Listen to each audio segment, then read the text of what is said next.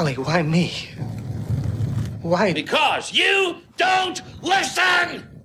Good evening, everybody. Hope you're doing well. Stefan Molyneux from Freedom Main Radio on the 14th of March, 2015. Just a reminder, to help out the show, need you, we must, ask for dollars. Or cryptocurrencies, small furry animals in a cave grooving with a Pict, other things of like value at freedomainradio.com/donate to help out the show. Hate to have to keep asking, but have to keep asking. So if you can go to freedomainradio.com/donate, sign up for a subscription, one-time donation, whatever works for you will certainly work for us as well. So thanks so much for your support, and let's move on with the show.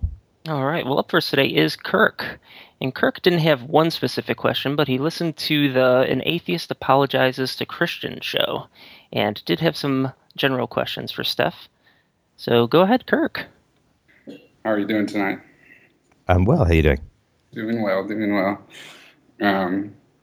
Yeah, I listened to the podcast, and I just had quite a strong reaction. And I think, I guess, mostly for me, it would be because I felt religion was so harmful to me as growing up. That, it had me questioning whether I was actually processing reality right, or was there almost in a sense of whether I was crazy or the rest of the world was crazy, including my parents. So then I guess with one of the questions I had from the Atheist podcast, as the guys there, in the Mormon church, and going back from like podcast 70, like how to control the human soul, that, describing it in a way as like telling a child that there is this God, but you just can't see them, is in a sense like smashing the child in the head. And that's very much how I felt. And then so it was a little bit confusing, I guess, for me. And I understand that guy's situation was tough, but and so I don't know, I guess I understand that there's a situation that guy was in, but it didn't seem like it was also described about religion as how harmful it is to children as far as that podcast. And I felt like if I had listened to that podcast for the first time, FDR, that I would have had a totally different reaction to it. Sure. I would hope so, yeah. Yeah, that would make sense to me. Sorry, did you want to go on? Yeah, so do you feel like that is, or do you still feel like that? Like that telling a child that there is a God, although the child has no way to, process that with his own capacities. And often within society of talking to others, you may even feel evil. One of the stats you had put out on a podcast was that atheists are trusted as much as rapists. And that's another thing where I felt as going around as a child is like, you didn't want to say it, you didn't want to talk about it. It's almost like you were scared in a sense. You didn't want people to think you were bad. You're not a bad person. And I just, I guess I wonder, do you still hold that belief that it is abusive to tell a child that? It's harmful. It's harmful to tell a child that gods exist without giving the child, obviously there can't be any rational or empirical reasons behind it. It's harmful. To me, and this is sort of the case that I was making in the podcast, which I'll just go over briefly for those who haven't heard it. So this was not a situation where the children could remain unharmed, right? Now, yeah. In a situation where the children cannot remain unharmed, you obviously would choose to harm them the least, right? Yes. And if this man, well, first of all, if he were to, you heard him at the beginning of the podcast, and it was rough, right? I let him talk for a long time because, the man had some, he was carrying a heavy load, right? He was burdened. He wasn't eating, he wasn't sleeping. it was terrible, right? And so he was not functioning well as a parent or as a partner or as a human being in that situation. So a continuation of where he was not good for anyone, right? And if he decided to leave the church and his wife and children did not come with him, then he would have been divorced, right? Yes. And if he was divorced, well, that is terrible for children as a whole, right? Not just the divorce and not just the grueling nature of it, not just the fact that the parents don't get along to the point where they're splitting up, but the depression, the anxiety, the financial cost. I mean, it has a huge ripple effect on the family, right? And this is why I asked him, what's the conversation about hell? Because if the conversation about hell is to the kids, you think a sinful thought and the devils are waiting with pitchforks and cyanide and acid and whatever, right? Then that's completely abusive. It's completely abusive to threaten children with hell. And we know that because if you were to threaten an adult with that kind of punishment, you would go to jail. It would be illegal to threaten to have a third party commit the kind of atrocities against an adult that hell is told towards children. But there wasn't any of that in the household. His wife was committed to peaceful parenting. He was spreading peaceful parenting within his community. And so to me, what were the options? To have him go through the wrenching agony that goes on for years of a divorce, to have, right? And let's say that he gets a divorce, and the mom remarries, and I'm sure the mom is a pretty nice person in a lot of ways, but we know statistically that if a non-biological parent a non-biological caregiver comes into the picture, the children are more likely to be abused, like significantly more likely to be abused. And so if he vanishes, right, it's the old compare to what? Right, so if they say there's a God, yeah, that is harmful to children for sure. And it's very harmful for children to say there's no God. And it's very harmful to children to say that there's a government, right? And it's very harmful to say to children, taxes are the price we pay to live in a civilized society. And it's very harmful to children to justify imperialism according to just war theory. It's very harmful for children to teach them that soldiers are heroes. If we're going to go down the list of that which it is harmful to teach children, which is all conclusions and no methodology, then I don't know where you'd go. This is sort of my question. Where's he going to go? Where's he going to go? Christopher Hitchens was a Marxist. And then when Iraq, and he was Jewish, and then when Iraq, who was an enemy of Israel, was being threatened by America, he was very pro the Iraq war because, you see, he's very objective. Blah, blah, blah. Right? So, who's teaching the kids things that are harmful? Well, just about everyone. So in the conversation with the man, of course, yeah, teaching children that there's a God is harmful. But what were the choices in the situation? To continue with a partner who, although religious, was committed to peaceful parenting, or to put through children through a grueling separation that would be metaphysical and epistemological in nature. Right? The separation wouldn't be, well, mom had an affair. Right? The separation wouldn't be, well, there ain't no good guys, there ain't no bad guys, there's just you and me and we just disagree.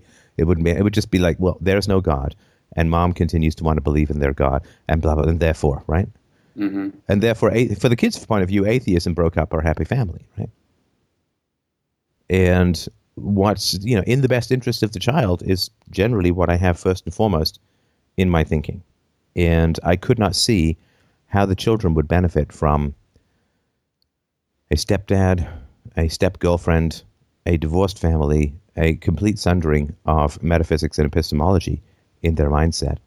And I could not see how the kids could benefit, which is why I said, look, if you're a single man or even a married man without kids, my feedback might be different. But in this situation, I felt, and I still feel that way, that the children benefited the most from the father staying committed to the family, staying married to the mom.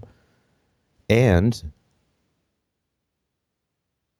I don't know what other options there is. I mean, look, is it worse to be raised religious or to be raised socialist? I believe it's worse to be raised socialist, with the exception of hell, right? I mean, hell and this omnipresent, all-watching eye of Judeo-Christian Sauron, right? I mean, but if you're raised mildly religious, that to me is better than being raised staunch socialist.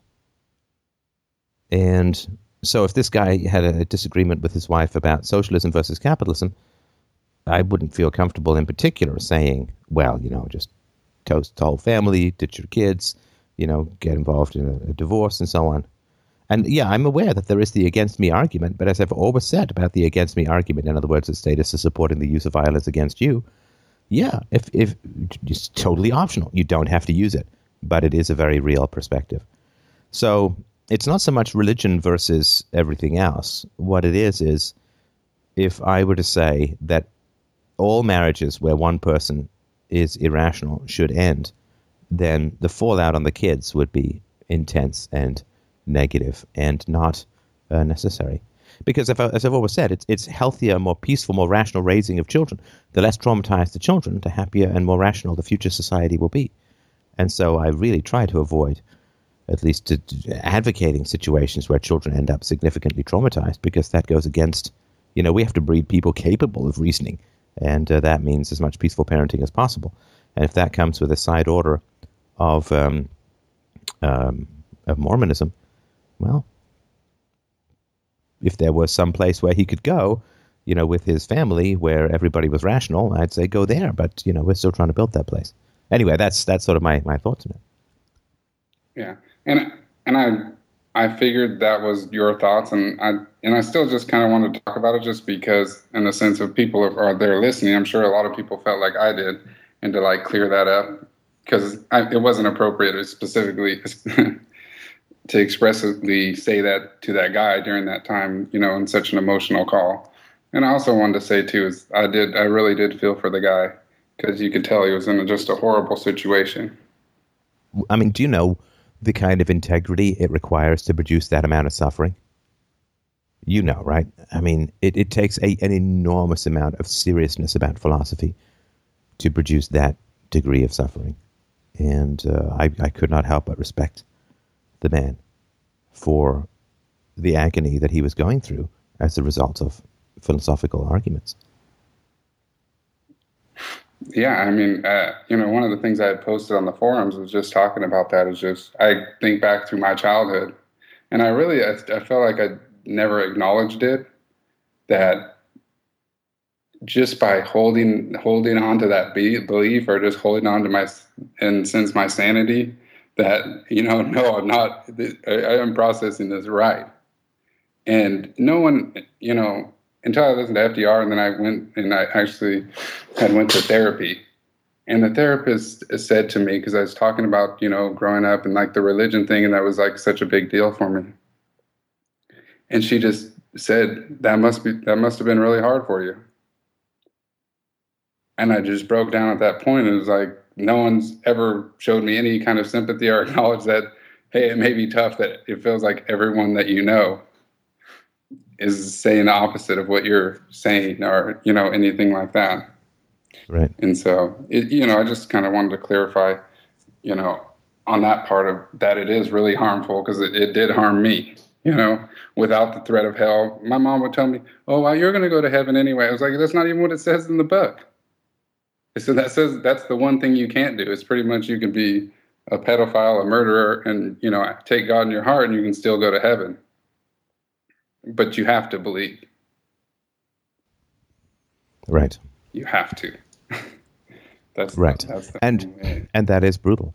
Absolutely. And Marxism is destructive to children. And racism is harmful to children. And, I mean, socialism is harmful to children. And, preaching blind multiculturalism, the value of blind multiculturalism without any empirical evidence, is harmful to children.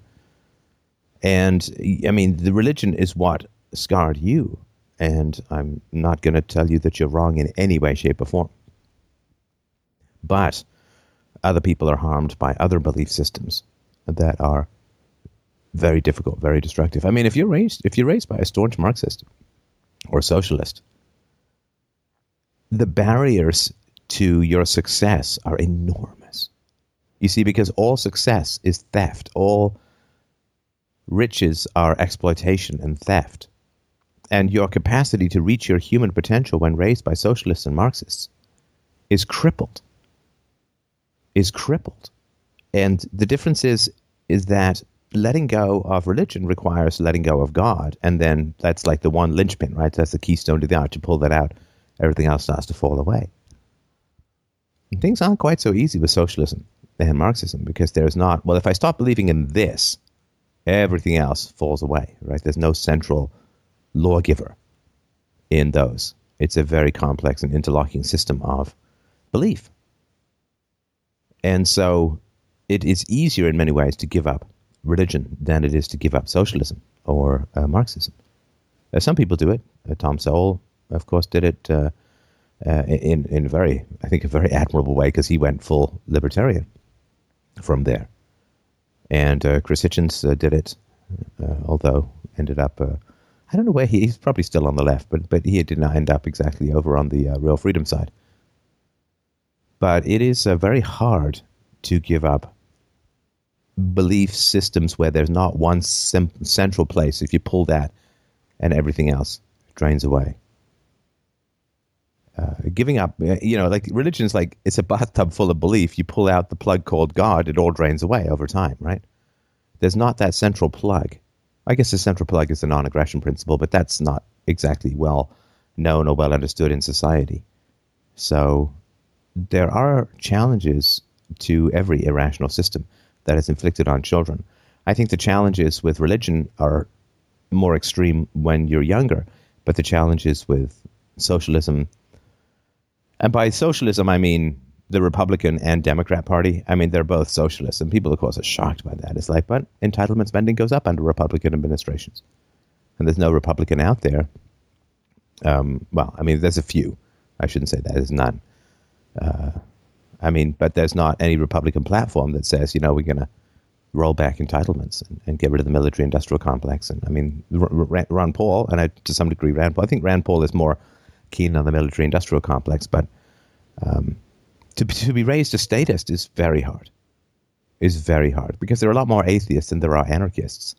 And statism is so continually reinforced. Being an anarchist these days is like being an atheist in the 16th century, or 15th century, probably closer. So, and I'm not trying to take away any of the pain that religion caused you. There's absolutely no doubt that religion caused you an enormous amount of pain. And in particular, the sadistic fetishism of hell is incredibly abusive towards children. That which is illegal for you to threaten an adult with should be immoral, at the very least, for you to threaten a child with. And but just sort of want to point out that where is he going to go, this guy? Where can we go that we have these rational, objective, UPB based philosophical systems? Well, it's always earlier than you think, because those of us who are well versed in these topics forget how far ahead we are, because we mostly mix with people who think clearly, and holding your nose and deep sea diving into Muggle land is something that's always important to remember. Like, I do this, like if I'm out working at a Starbucks or something, then I will listen. I'll take a break and I'll just listen to the conversations around me. I'm not trying to eavesdrop, and I'm not leaning over, but people can be kind of loud, and you get your secondhand statism just from listening to people discuss the news or the current events or anything like that. And it's just, that's what you need to absorb. And that's very tough to question or push back against. So again, I'm not trying to diminish any of the pain that you suffered, but this guy, at least the religion is going to transmit some healthy values towards his children. as we talked about in The Truth About Sex presentation. And yeah, I disagree with the methodology of the transmission, but it's still a kind of inoculation against some destructive behaviors that have really undermined a lot of peace and security and stability in Western societies. So it's complicated. Of course, and way back in the day when I was going full tilt boogie hammer of Thor against religion, I mean, I was still pretty optimistic that, the force of the arguments would convince a lot more people than they did. When I wrote Against the Gods, I felt that was pretty clinchy, not just about agnosticism, but about religion as a whole. And I thought that the explanation of God as the unconscious was subtle and powerful and sophisticated enough that it had the potential to sort of roll like a bowling ball through the 5 pins of fractional belief systems. But it's always very easy to underestimate the degree to which people can ignore uncomfortable information. I'm not very good at that. I mean, I've got that sort of, probably like yourself, that Socratic gadfly. It just bothers me. It nagged at me forever about ethics, which is why I wrote Universally Preferable Behavior. It nagged me forever about libertarianism, which is why I became an anarchist. Just things that don't sit right, that just bother me. And I eventually just, I don't know if you've ever had that. You ever have that where you're trying to go to sleep and you kind of have to pee? And you're like, okay, but if I fall asleep, then I'm good, right? Yeah. But if I don't, like if I miss that window and then I have to get up and pee, so if I get up and pee, well, I got to do it in the dark, because I don't want to turn on lights and have my brain think it's like noon, in Death Valley or something. So I don't want to get up, because if I get up, maybe I won't get back to sleep. But if I don't pee and I don't fall asleep, I'm just going to get up later and feel even more annoyed. And that's the sort of situation that I'm in when something's bothering me. Like it just kind of sits in my brain. And it's like, not answered. But that's an unusual perspective. Most people view new ideas as like a kraken coming up underneath their 18th century Pirates of the Caribbean sailing ship. Like, oh God, I wish this thing would just go away, because I can't fight it, and it looks big enough to eat the whole ship. And again, it's the continual problem that I have, that I think a lot of people have. You mistake the world for yourself. And this all sounds like, oh boy, I wish if everyone was just as open to new ideas and information as I am. I mean, I think I am pretty good that way. But I mean, there's positive things to be said for people's capacity to ignore counter-information. It does create a certain amount of terrifying stability in society, which is not always for the best, so to speak, a rigidity, I guess, which gives continuity to social institutions and so on. But I think we all, like, when somebody hits me with a new idea, I'm like, no way. Like, I remember years ago, I was in the chat room on Free Domain Radio, and someone was talking about the degree to which children were viewed as sexual objects throughout history. And I was like, what? I never heard anything like that. And he's like, oh yeah, man, you got to go check out psychohistory. And I'm like, oh, that can't be right. And, went and read and like, wow, they've got some pretty good data here. They make a pretty damn fine case. And I don't find it offensive. I don't find it problematic. It's shocking and it's surprising, but good. And that is not the case with a lot of people. And I think that's because, of course, I've built my relationships, or the relationships that I have in my life, flourish in the presence of critical thought and curiosity and a willingness to accept new arguments, new ideas, new evidence. But that's not what most people have. What most people have are relationships that are incredibly fragile, and which, like, one original thought lands like an atomic bomb on a house of cards. And it's those relationships that they have, which I'm not sure I would even call relationships, but they're accidental biological proximities, I guess you could say. Man, they get a new idea, they get a new argument, they get something that goes counter to people's prejudices. I mean, and this can even be about stuff that is not wildly radical or like somebody could say, I'm starting to have my doubts about this global warming catastrophe scenario because I think that Al Gore said that the world would be underwater by next month, 2015 or something like that. And I'm just having some skepticism. And man, people can just go nuts on you for that stuff. I remember many years ago when I was dating a woman, a friend of hers had a young kid, had a newborn, but there was an older kid around. I mentioned the story before. And the parents were sitting down and explaining, commercials. The commercials, all they want to do is just sell stuff that's bad for you so they can make money and this, that, and the other, right? Mm-hmm. And I don't have to get into the whole argument. I just made a counter case, which is it's a free service that's provided and you pay with your time for commercials. And if people would rather pay with money than with time, then that's what would be provided. And, not all this stuff is bad for you. This is a flying toy, not a flying toy.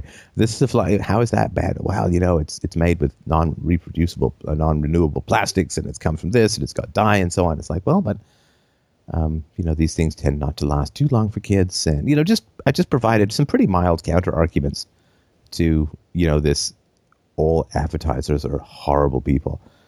Who just prey on kids. Like the guy who was talking about the other day, like, the food companies just want to sell you crap. And it's like, well, no, people really like crap. I mean, crap tastes fantastic. And, education would be better, and it'd be nice if the food industry didn't regularly buy off the government to create profit-friendly food pyramids and crap like that. But just minor counter arguments. And it wasn't. I wasn't saying, "Oh, you're wrong." Some advertisers are like that, but in general, you do have to provide long-lasting value that's not harmful if you want to do well in the free market and so on. And it's like I could just the whole room. It was like a scene from Frozen. Like it was just like what I was saying to them was just so appalling, so shocking. And, of course, I was never, ever allowed to back in that house. Apparently, I was probably funded by free market apologist who, dreamt of nothing more than stepping up and down on the hands of Chinese workers until they turned into tentacles of jam or something. And that was a pretty mild, it wasn't even that much of a disagreement. I was just, yeah, that's true, but there's also this perspective as well. And I'm pretty good at putting that stuff across. I'm not screaming at people or anything. But it was just like, here's an argument that's counter to that which I believe. And when they've invested their identities into cliches, the only counter argument they have is being offended. And the moment that you see someone who's offended, who's shocked, who's appalled, who's outraged, as a teacher, I can tell you that, the moment they just get angry and are outraged and so on, 99 times out of 100, it's just because they have no counter arguments and you're threatening their identity and their relationships. And so, yeah, I mean, I just sort of want to point out that this is the level that people are at. And I've had this a number of times. Just put out some mild stuff about things and stuff that isn't even historically controversial. And, I mean, people, they go crazy and you just can't reason with crazy people. I mean, you just can't. So that's the world that he's living in. And to me, if this noble, I dare say, noble young man has a wife who's willing to teach his children gently, then they're going to grow up non-traumatized, or at least as little traumatized as possible under the situation. If he gets divorced and there's step-parents and step-caregivers and new people moving in and floating around and financial ruin and emotional depression and anxiety and all that, I mean, God, I think it'd be so much worse for the kids. And so, yeah, anyway, that was my sort of general thought behind it. Yeah, and I could, see that too. And another part of the call, like for me, that was was that you had made the statement that religion pushes back against the state, and then there was of talking as far as like that more religious people are conservative, right? You remember saying that, or yeah. And so that was one of the things, like listening back to, it's like I think it was podcast 1103. Religion and government, and it was where you were making the case that it's like two sides, and maybe they'll go back and forth, but basically it has to do with their being a vacuum in a sense of, I know you were saying that if religion goes away, a vacuum of power, then the government takes over. But I feel like if the government also goes away, then the religious part will take over. Absolutely. Yeah, no, I absolutely agree with that. Okay. Well, with two exceptions. And the power vacuum does work both ways. But the way the statism is in the later stages of a self-destructive addiction. I mean, they're far beyond reason, far beyond any capacity for reason, facts, and evidence to slow down the progression towards the seppuku of the state-driven economy. But we all know that when statism hits the wall, that's when the opportunity for growth and change can occur. Right? Human beings generally don't learn well through reason and evidence. They learn brutally and tragically through unbelievable disasters, right? And Christianity has already gone through that, right? Because, as I talked about, this equivalent of I think it was 75 million Americans dying in the 30 Years' War in Europe. The unbelievable devastation from the Martin Luther-driven break in Christendom that occurred in the 16th century through to the 18th century. Christianity has already gone through the kind of unbelievable catastrophe that causes people to change, causes an entire culture to change. And so there is some wisdom about the danger of the state in Christianity. Now, so Christianity is in a way more advanced than statism, because people think that statism is still this magic money box of infinite benevolence that anybody who opposes it can only do so out of some grinchy meanness to want to harm the poor or anything. Those illusions still run thick and fast and furious. But in the West, nobody suggests a theocracy anymore, right? Nobody suggests, well, we need to have a state religion, and we need to hound, persecute, and imprison, if not kill, people who don't subscribe to that state religion, or have them pay a special unbeliever tax or something like that.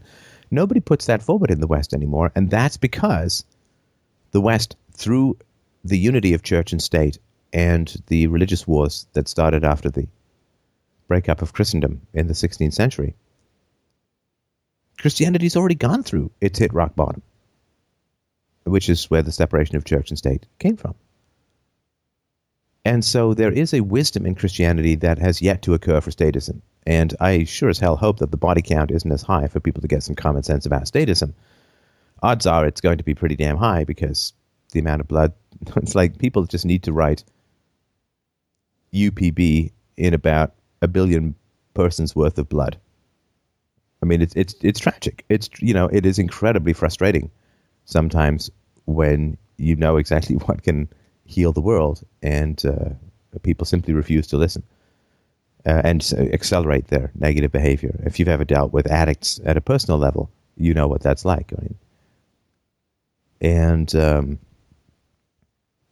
look at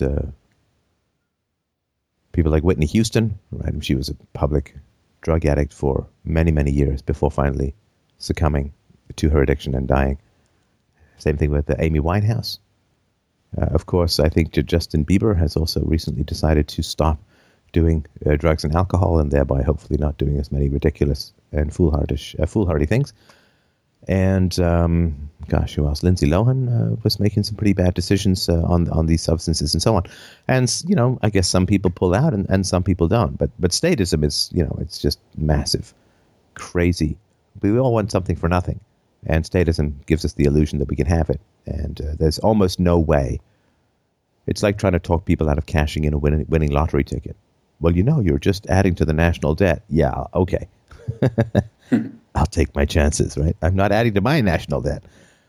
And so Christendom has, with the Western, I'm talking obviously not in Islam, there's no concept of secular.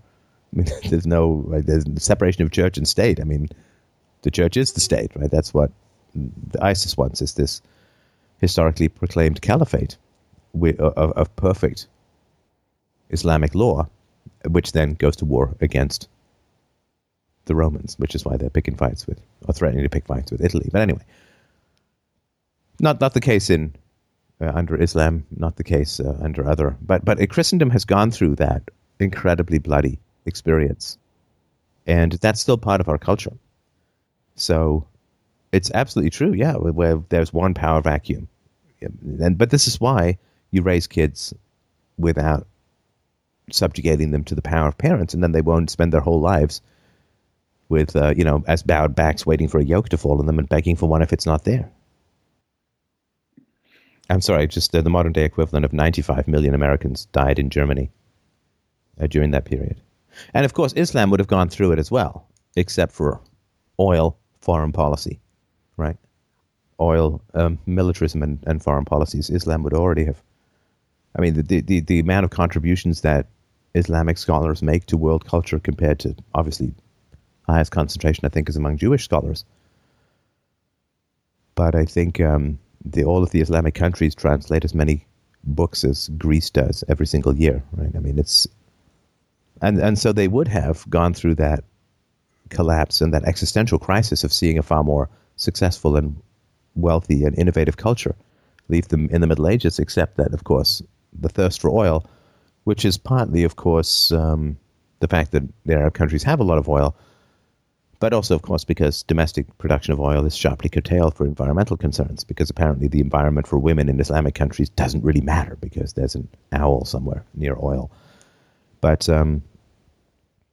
that's all being held back from the Islamic countries. This absolutely tragic bath of bodies that people need to cleanse themselves of historical superstitions. Yeah, I don't know. No, tell me. Hey, if I'm just telling you what I think, I could be way off base. We could be completely wrong. And if I've reversed a position clearly, I definitely want to say that. I don't want to sort of like, I don't know if you've ever seen this old SNL sketch where William Shatner shows up at a Star Trek convention, and after receiving a bunch of inane and kind of creepy, stalky questions from the audience, he's like, "Excuse me, have you ever kissed a woman?" Like, come on, guys. It was a failed TV show from 30 years ago. Get over it. Get a life. Grow up. Move out of your parents' basements. Go out into the world. Kiss a girl. Blah, blah, blah. And he goes on this rant against them. And then they basically yell at him and shake his contract. And he's like, all right, fine. You will, of course, recognize that as my rendition of the evil Kirk from episode so-and-so. None of it's true. I was just playing a character. And that's his... so I don't want to sort of reverse any position and have that surreptitious. No, and I don't know if it's a reverse. I guess it's just like for me, the statement of religion pushes back against the state. And when I'm I don't have like as far as the complete argument. I'm not saying, but from my point of view, when you're looking at whether it's statistics like some of the stuff like with whether they justify a war or want to go to war, and you start looking towards Christianity for that kind of stuff, I see the Christians and voting in blocks and this kind of stuff as wanting to grab the levers of state power, not actually pushing against it. And even with Mormonism, running, how many Mormons do you think got out to vote, or would you guess, for Mitt Romney? And I would imagine that they were pretty active to try to get a hold of the state power. And I guess that's kind of my point of view. And I don't know if that's like a solid, argument as to but just kind of I have a feeling. Oh, look, I'm not saying that all religious people are anarcho-capitalists.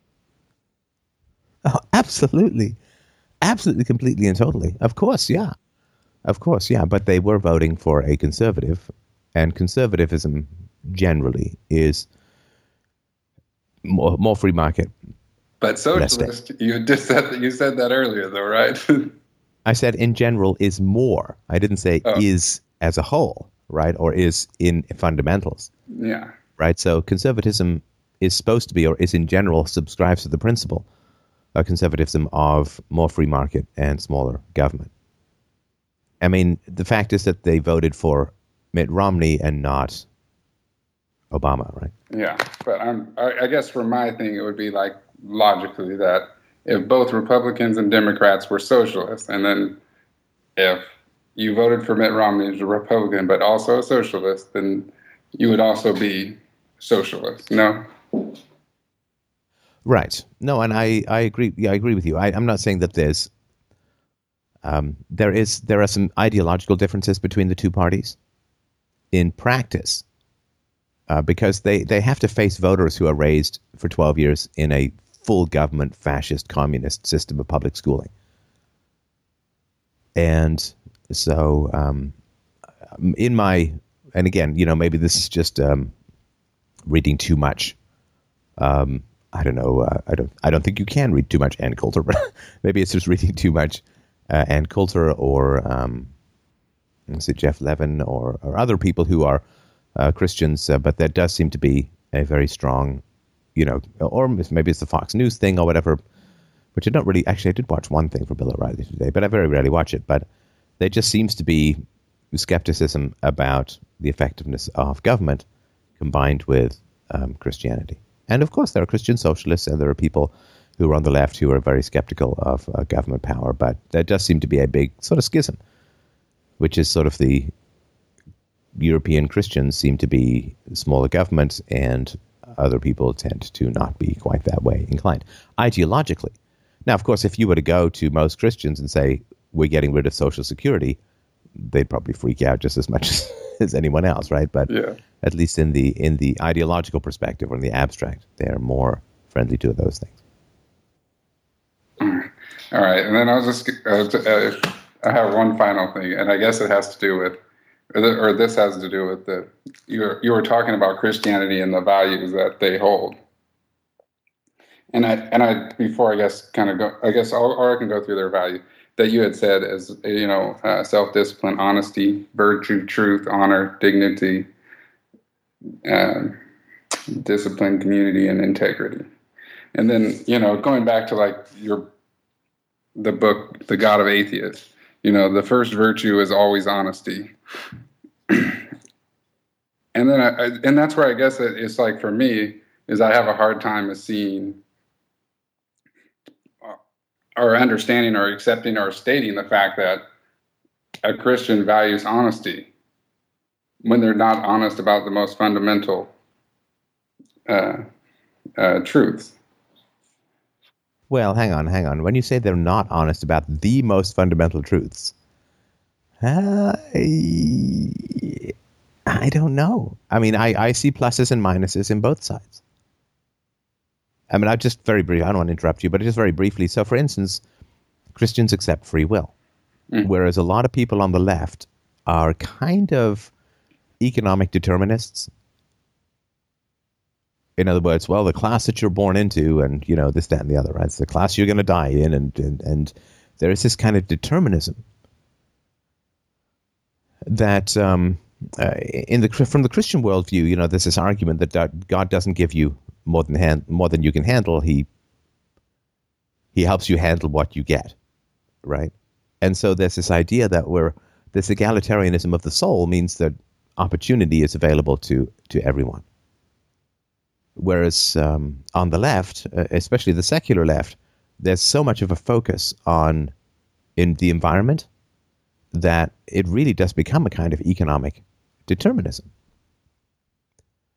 And so free will versus economic determinism, which is the most fundamental truth in terms of what's really going to affect your life, what really is going to give you choices and opportunities in your life. You know, if someone said to me sort of before I was born, and they said, well, you get free will and you get personal responsibility. In other words, there's not a lot of excuses in Christianity because there's the egalitarianism of the soul and the idea that there is some rational order to the universe. So there's a kind of Nietzschean thing in Christianity, which is, you know, well, if it didn't kill you, therefore it made you stronger, and God is testing you, and he's strengthening you, and he's got something in store for you, and he's got a purpose for you, and blah, blah, blah. And so there's not a lot of excuses. Like in Christianity, there's not much excuse to give up because God has a plan for you, and God doesn't give you more than you can handle, and the design of the universe tends towards justice, and the execution of the universe tends towards virtue, and so there's not a lot of excuses. Well, you were born poor. Well, God just wanted to make you stronger. God just wanted to have you understand poverty so that when you got, you know, when you became successful and got rich, you could really help the poor.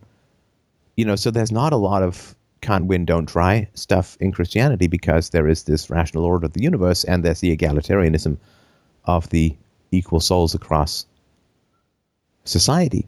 Whereas, of course, on the left, there tends to be this economic determinism. Well, this is where you grew up. What chance did you have? What chance did you have? Yeah, I mean, and I see this because, of course, whenever I talk about the fact that some people are poor by choice, people go insane. Right? I mean, the fact that you have I think it's between a 4 and 8% chance of ending up in poverty if you finish high school, don't get married before you're 21, and don't have a child out of wedlock. It's almost impossible for you to end up in poverty. And when I say that, people just like, they go mental. Or when I say, well, you know, poor households, they work on average, two parents or two adults in a poor household work on average 15 hours a week, and not because there aren't jobs, because that's constant whether there's a recession or a boom going on. Therefore, they're choosing to work less, and therefore they end up with less money. It's not everyone, and some people are unfortunately and inadvertently poor. But whenever I point out that poverty, or what is called poverty these days, which is staggering wealth by any historical standard, but whenever I point out that some people choose or make choices which result in them being poor, people go completely insane. To my memory and to my knowledge, not one of those people who've gone mental, and there have been thousands of them over the years, not one of those people who've gone mental when I point out that sometimes some people are poor by choice, not one of those has ever been a Christian. They're always socialists or leftists. And again, I'm just sort of leaning on what the rant contains, so it's not scientific or anything. But for the Christian to say, God has placed you in circumstances which your free will cannot possibly overcome to achieve success and virtue, would be oppositional to the entire belief system. So if somebody said to me, okay, well, you can believe that you're doomed to die where you're born, but you don't have to believe in God, or you can believe in a God and you can uncork all of your latent or potential capacities for success. I don't know. I'm not sure which I choose. Yeah, and I think, and I agree with that actually, that the free will would be more important. So, and I think I misspoke there because I said fundamental truth, and I think that's how we got on. But I was going to say, so at first, when you had said the first virtue, that's what I was talking about, was always honesty, and more what I meant is the fundamental. I meant to say fundamental value. So if honesty is the fundamental value, and you're talking, and that's where I think it was, No, but you're focusing. No, sorry, but you're focusing on areas where the Christians are not honest, as if and saying, well, those are the fundamental virtues or the fundamental values. And I'm saying, well, look, I mean, socialists or leftists or secularists are dishonest about other things, and I'm not sure which are the fundamental values. I think you might be cherry picking a bit. Oh, so no, I'm quoting from your book that says the first value is always honesty. So generally, whenever someone says first value, then that usually means it's like primary from... Yeah, no, I get that. Oh. And Christians are dishonest about some things, and secularists are dishonest about other things. No, I'm not talking about whether they're dishonest or not. I'm saying that they don't value honesty. Like, so if Scott the caller went to them and brought his honest feelings, they're not going to value it, is what I'm saying. And I same thing as they're secularists. I'm sure there's communists. They wouldn't value you bringing up how the free market actually enriches people. They're not going to value that honesty either. I'm not saying they value honesty, but I just find that Christians do not value honesty. No. Come on. That's no, but that's just saying it's a blanket statement. Because they believe in a deity, therefore they do not value honesty. Oh no, I wasn't. Believe in a deity. That's painting with too broad a brush. That's what I'm saying. What I'm saying is, so do you believe that his wife values honesty? The callers? Yes, absolutely. So I'm not saying that she values honesty. I'm not saying that she welcomes honesty that would go against her fundamental belief structures. But yeah, she values honesty. If she says, "What time is it?" and he gives her the wrong time, she'd probably be kind of bothered. So you feel like that you can value honesty and then you can kind of cherry pick on where you value it and still value it? Well, that's called the human race, man. I mean, tell me, outside of this conversation, I'm not trying to, create overly exclusionary biosphere here, but outside of this conversation, God, the leftists yell at the Christians because the Christians are skeptical of evolution, right? Because there's like, well, you can't be anti-science, right? And then, Bill Gates brings up IQ differences between the races, and everyone goes insane. On the left, it's like, well, wait a minute, isn't that science too? As far as I understand it, that's science too. And then everyone on the left goes completely insane, and so it's just pick your poison. Well, and I guess that's where it's like for me is like when as far as when I came across Free Domain Radio and started listening to it, it was a point of that. Is like at the time I was donating to Ron Paul. Like I was like, oh, this guy, this is what's going to change things. And I hear your arguments, and that's where I feel like I'm someone that values honesty. Good, and that's why I say so. In this conversation, the fact that you're questioning what I put forward is fantastic. I'm not offended. I welcome it. People who disagree with me, what the hell? I'm no bloody oracle, right? So, I think in this conversation we can explore questions that are kind of taboo to a lot of people. But I guess my concern would be, it's so easy, Kirk, as you know, to project our early experiences onto the world, right? Mm-hmm. And, they, like 101 Dalmatians with Glenn Close should come with a trigger warning for people raised by German moms or something, Dad, why are you hiding under the couch in a fetal position? Whispering the lyrics to Sailor Moon for no particular reason. Well, it's Glenn Close. She's screaming at people. And it's so easy to take those things and to project them out to people. Similarly, Castle Wolfenstein, the New Order should come with trigger warnings for people raised by German moms, although at least you get to beat her up with a robot. But anyway, most German women are perfectly nice. It's just, that was my mom. And you wouldn't want to take your obvious anger towards your mom, and by obvious I don't mean wrong at all, right? But fully honor and respect your experience, and then say she's the template for all Christians. Mm-hmm. Right? That would obviously be unjust to Christians, of whom there are people like your mom, people worse than your mom, and people better than your mom. Well, and that's where I think, but I guess I'm trying to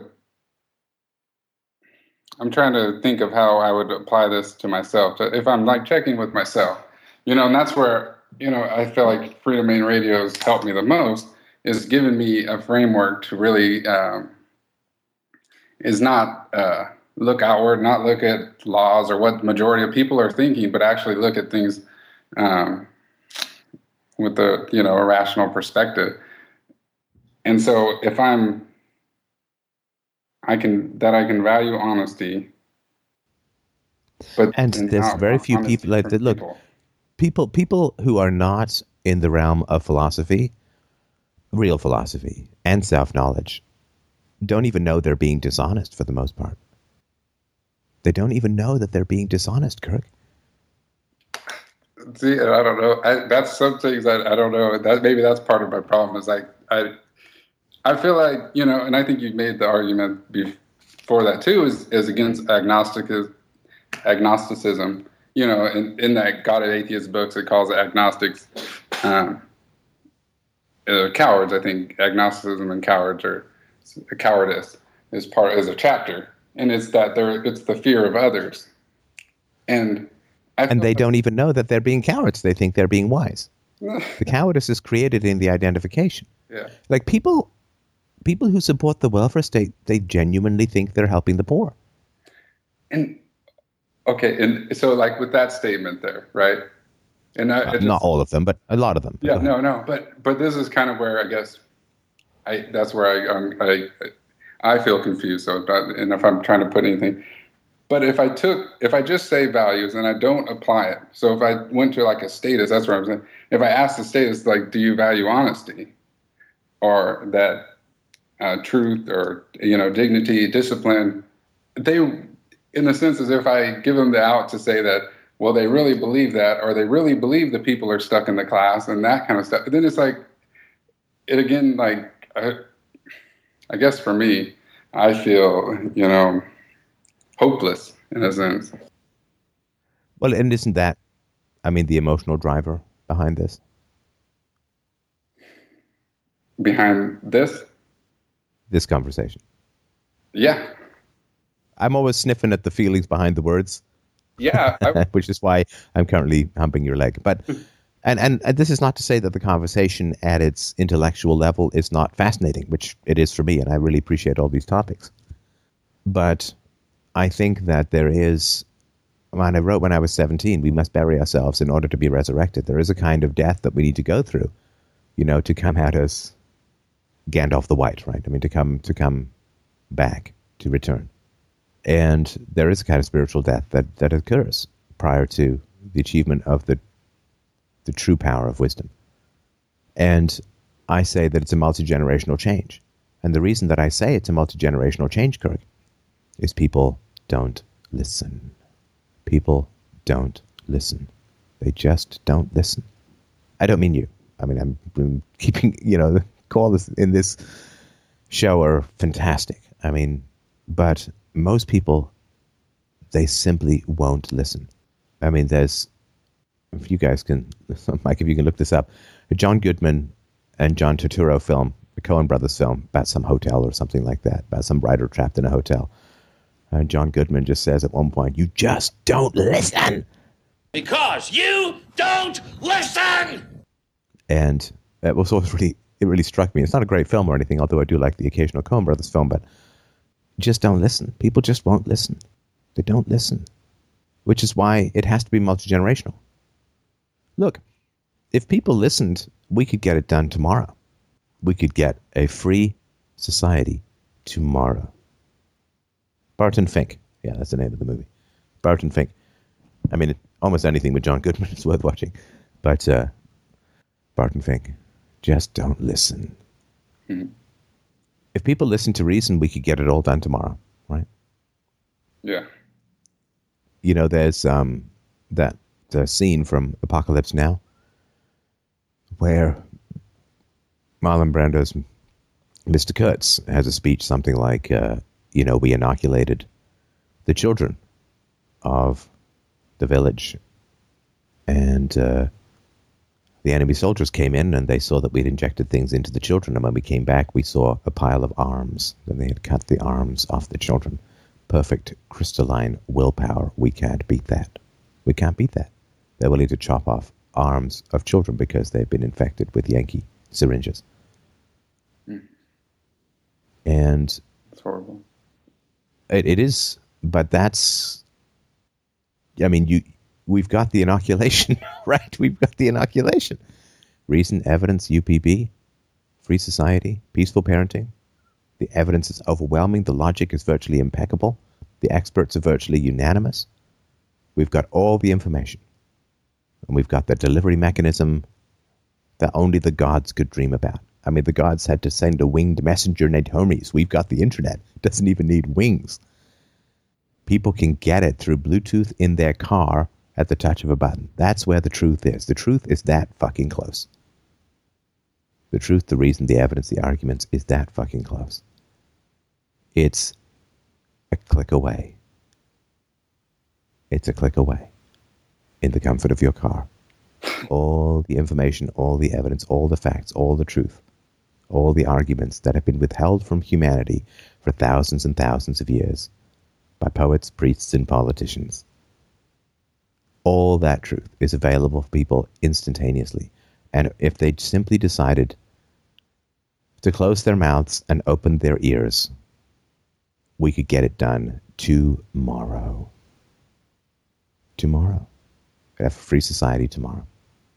Peaceful society tomorrow. But people don't listen. They don't listen. And they not only won't listen, they find listening repulsive, immoral, wrong, like we are infecting them. And they will cut off their own mental arms rather than take an inoculation of reason. They will maim themselves rather than listen to the patient syllables of truth. And we can cure the zombies, but only genetically, only through generations. Because you inject them, and they'll cut off their own arms. And I'm sorry to say all of this, I really am. And this is a perspective that has kind of grown in me. And this has been, this whole show has been just this massive experiment in what if the truth is available to people. And listen, I get people's skepticism.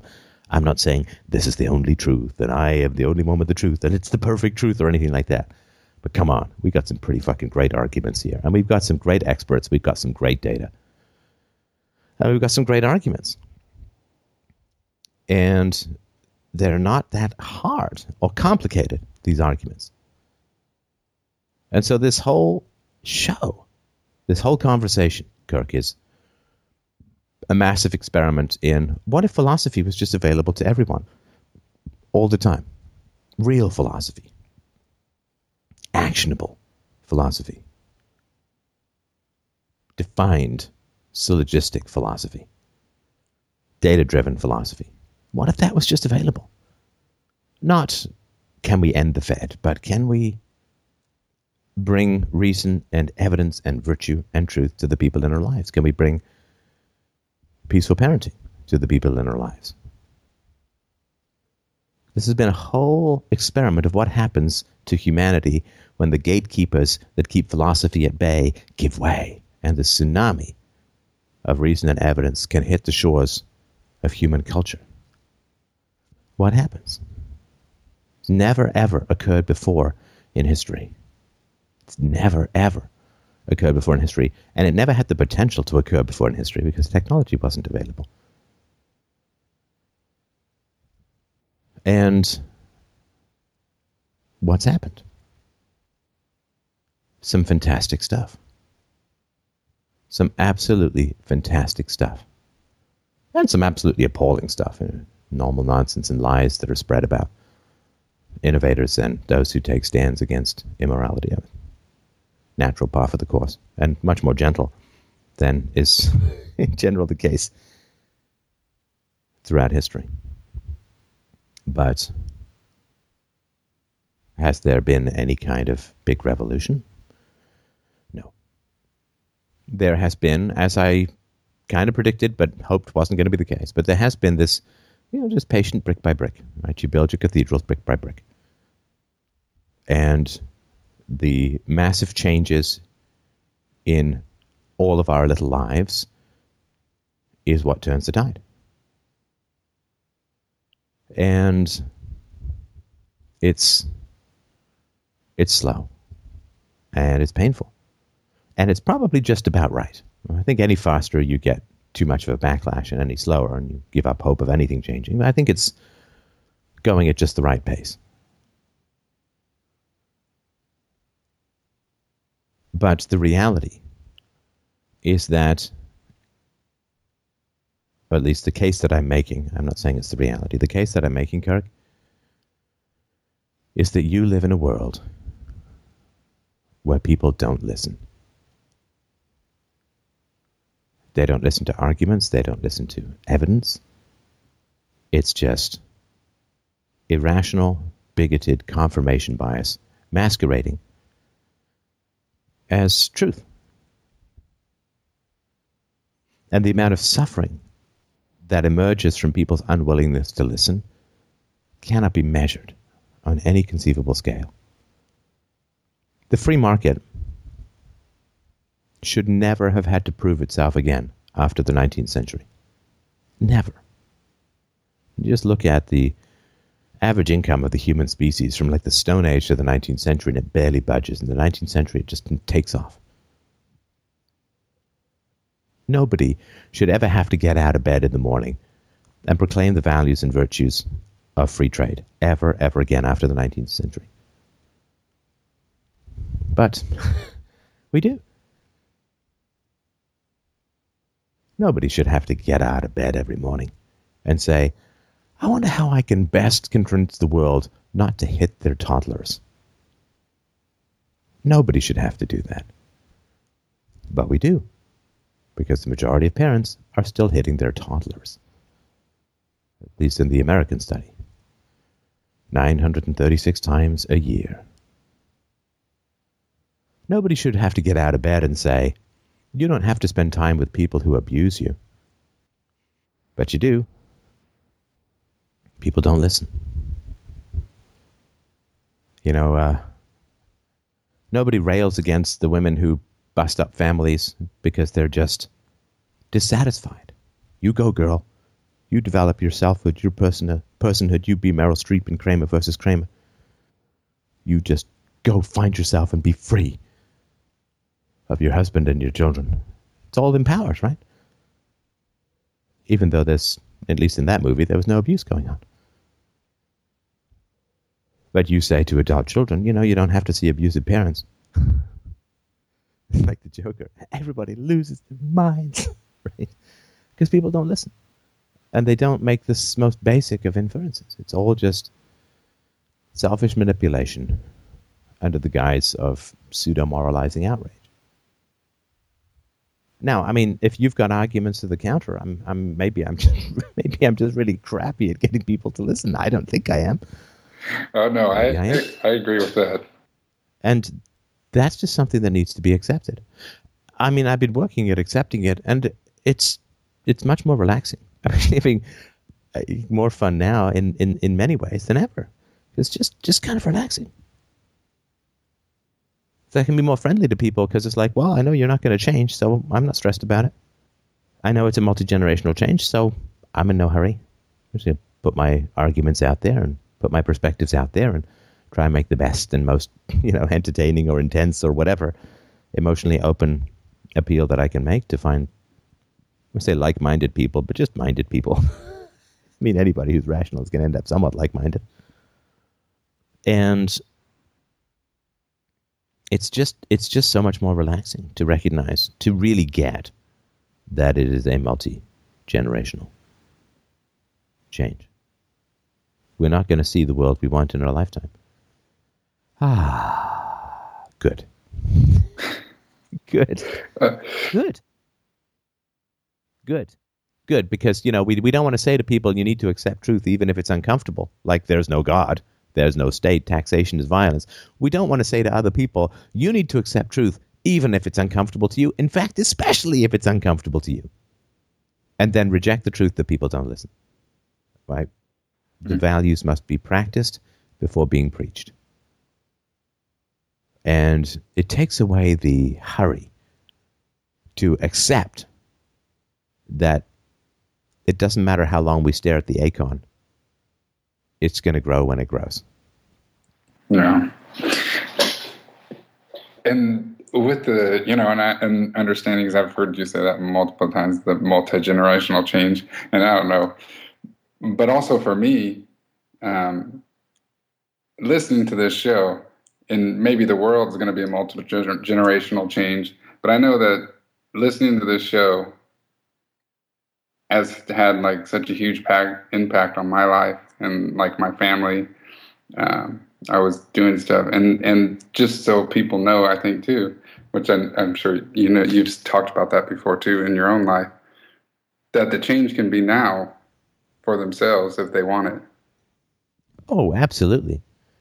Absolutely. You know, the rich are why we have nice things. No, it's true. I mean, the rich people are, the rich, right? The rich are why we have nice things. Yeah. The reason being the rich are willing to pay stupid money for like cell phones and cars and computers and all that kind of crap. But the rich are willing to pay stupid money for stuff. It's not stupid to them. It's just stupid to all of us, right?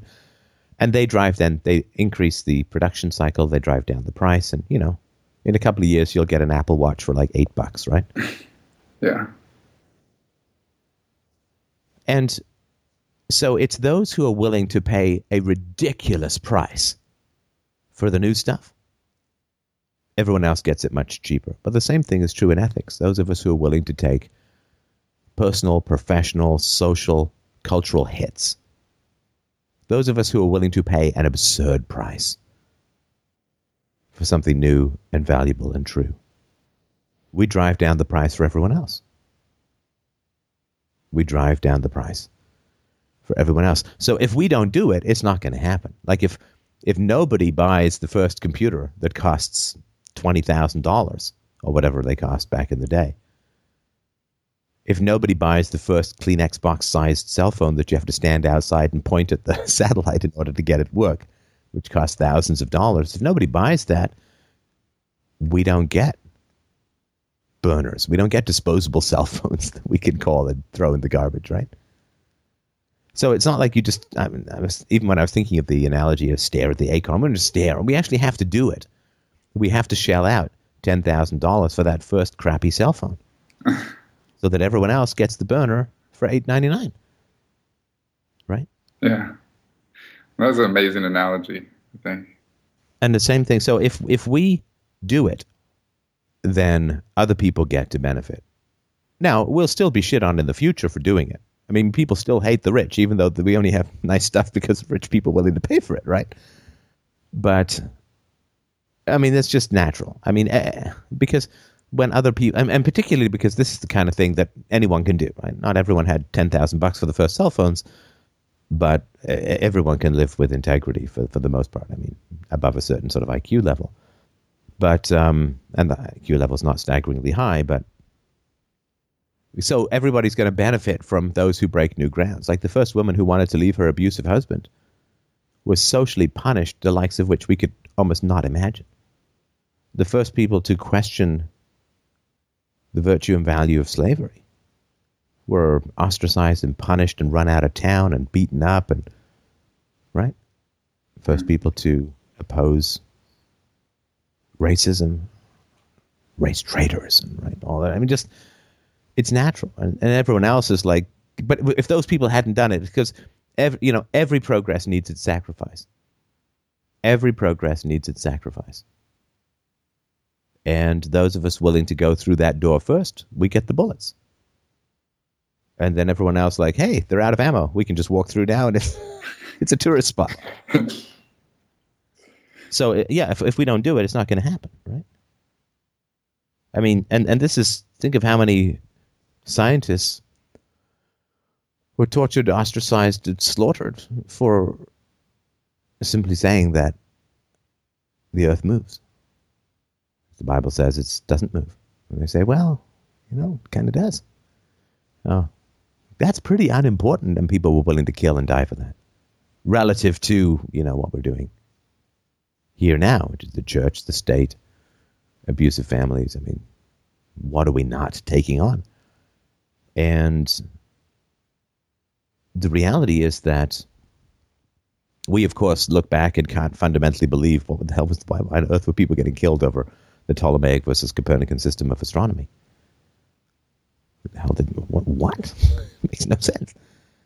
But we can only say that because people were willing to do that. And every single one of those changes requires those kinds of sacrifices.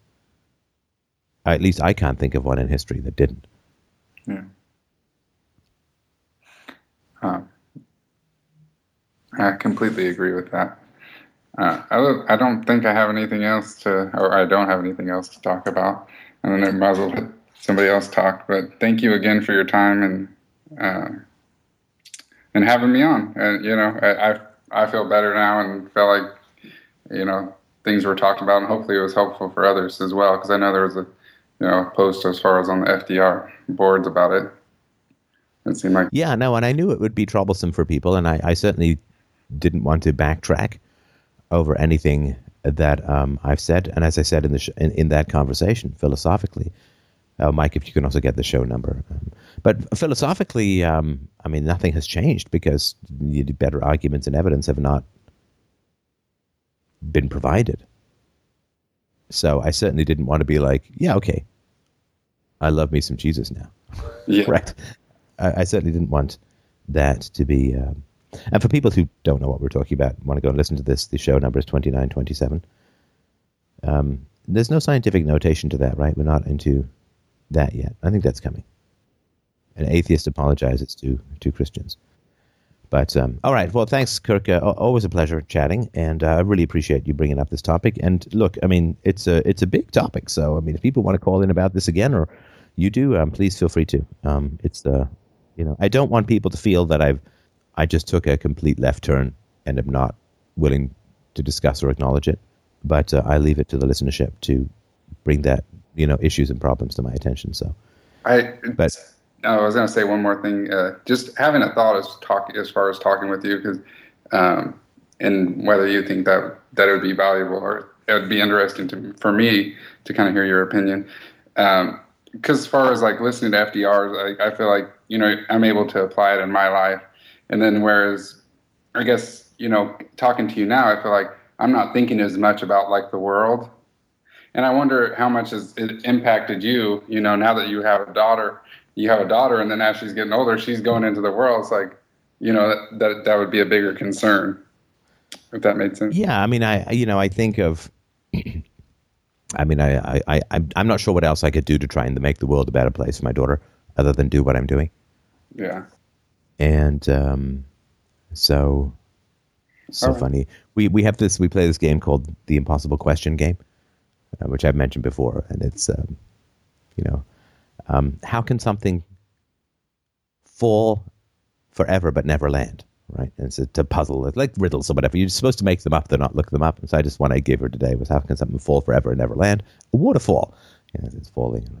What's always close but never arrives? Tomorrow. It's kind of riddles 101 sort of stuff.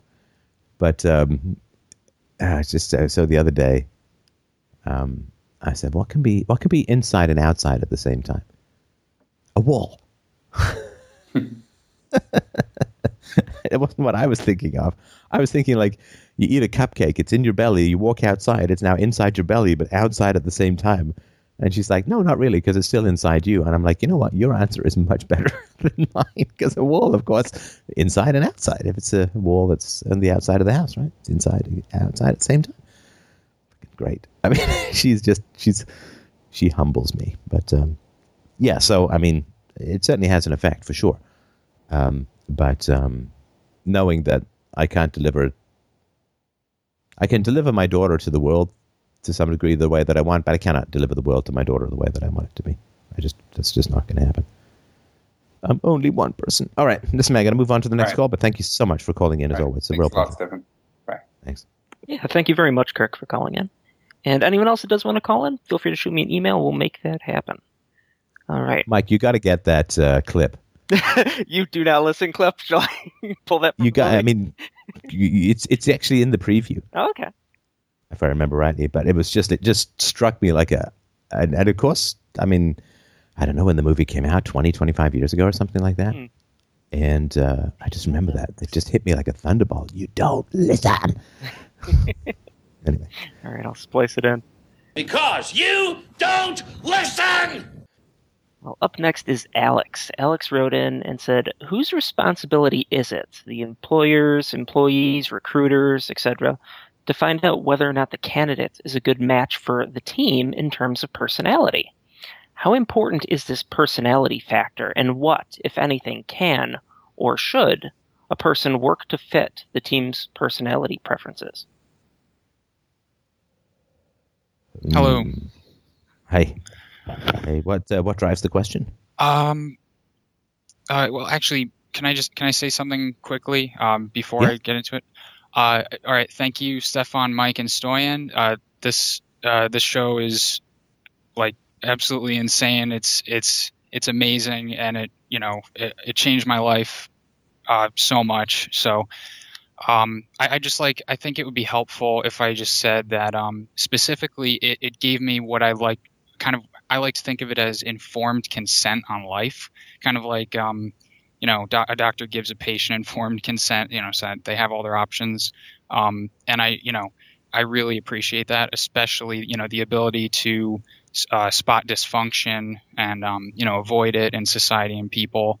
That's huge for me. And that a lot of this has a lot to do with my question too. Also, the ability to understand and identify where feelings and emotions are useful or problematic. So, for example, arguing with somebody about politics and economics, it's important to not rely on pathos or as the part of the argument, but it's important to understand their emotional reaction to what you're saying or something like that. And then lastly, that you've allowed me to be a lot more honest with myself, and I didn't even know that was a problem. So thank you so much for helping me with all of that. And this show is great. So I just wanted to say that's why I strongly encourage everybody, all the listeners, to support the show, and that's why I am. So Well, thank you. And yeah. in the spirit of taking things out of context, we're just going to take a couple of words out of your review and say, Free Domain Radio, it's completely insane. So we're just going to slice that a little bit out because, we're just self-destructive that way. Put that front and center on the website. It's completely bad. Thank you, Alex. Anyway, sorry, That's very go ahead. kind. Oh, yeah, Thank you. of course.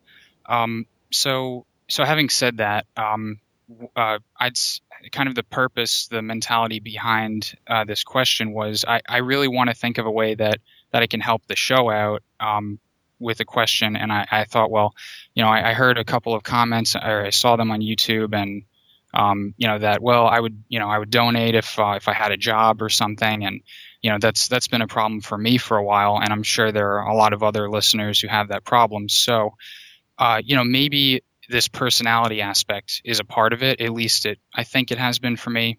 So that's kind of where I'm coming from with, like, that's why it's important to me. And then I have a couple of examples, and what are your where should I get started, do you think? Your choice. Okay. I am at your command. Okay.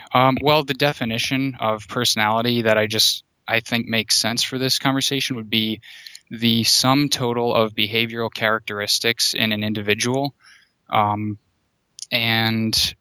I found, actually, I took a personality test from a company in preparation for an interview. It's part of their process, and they use the Myers-Briggs and I think 3 other types of personality tests that I don't remember what they're called.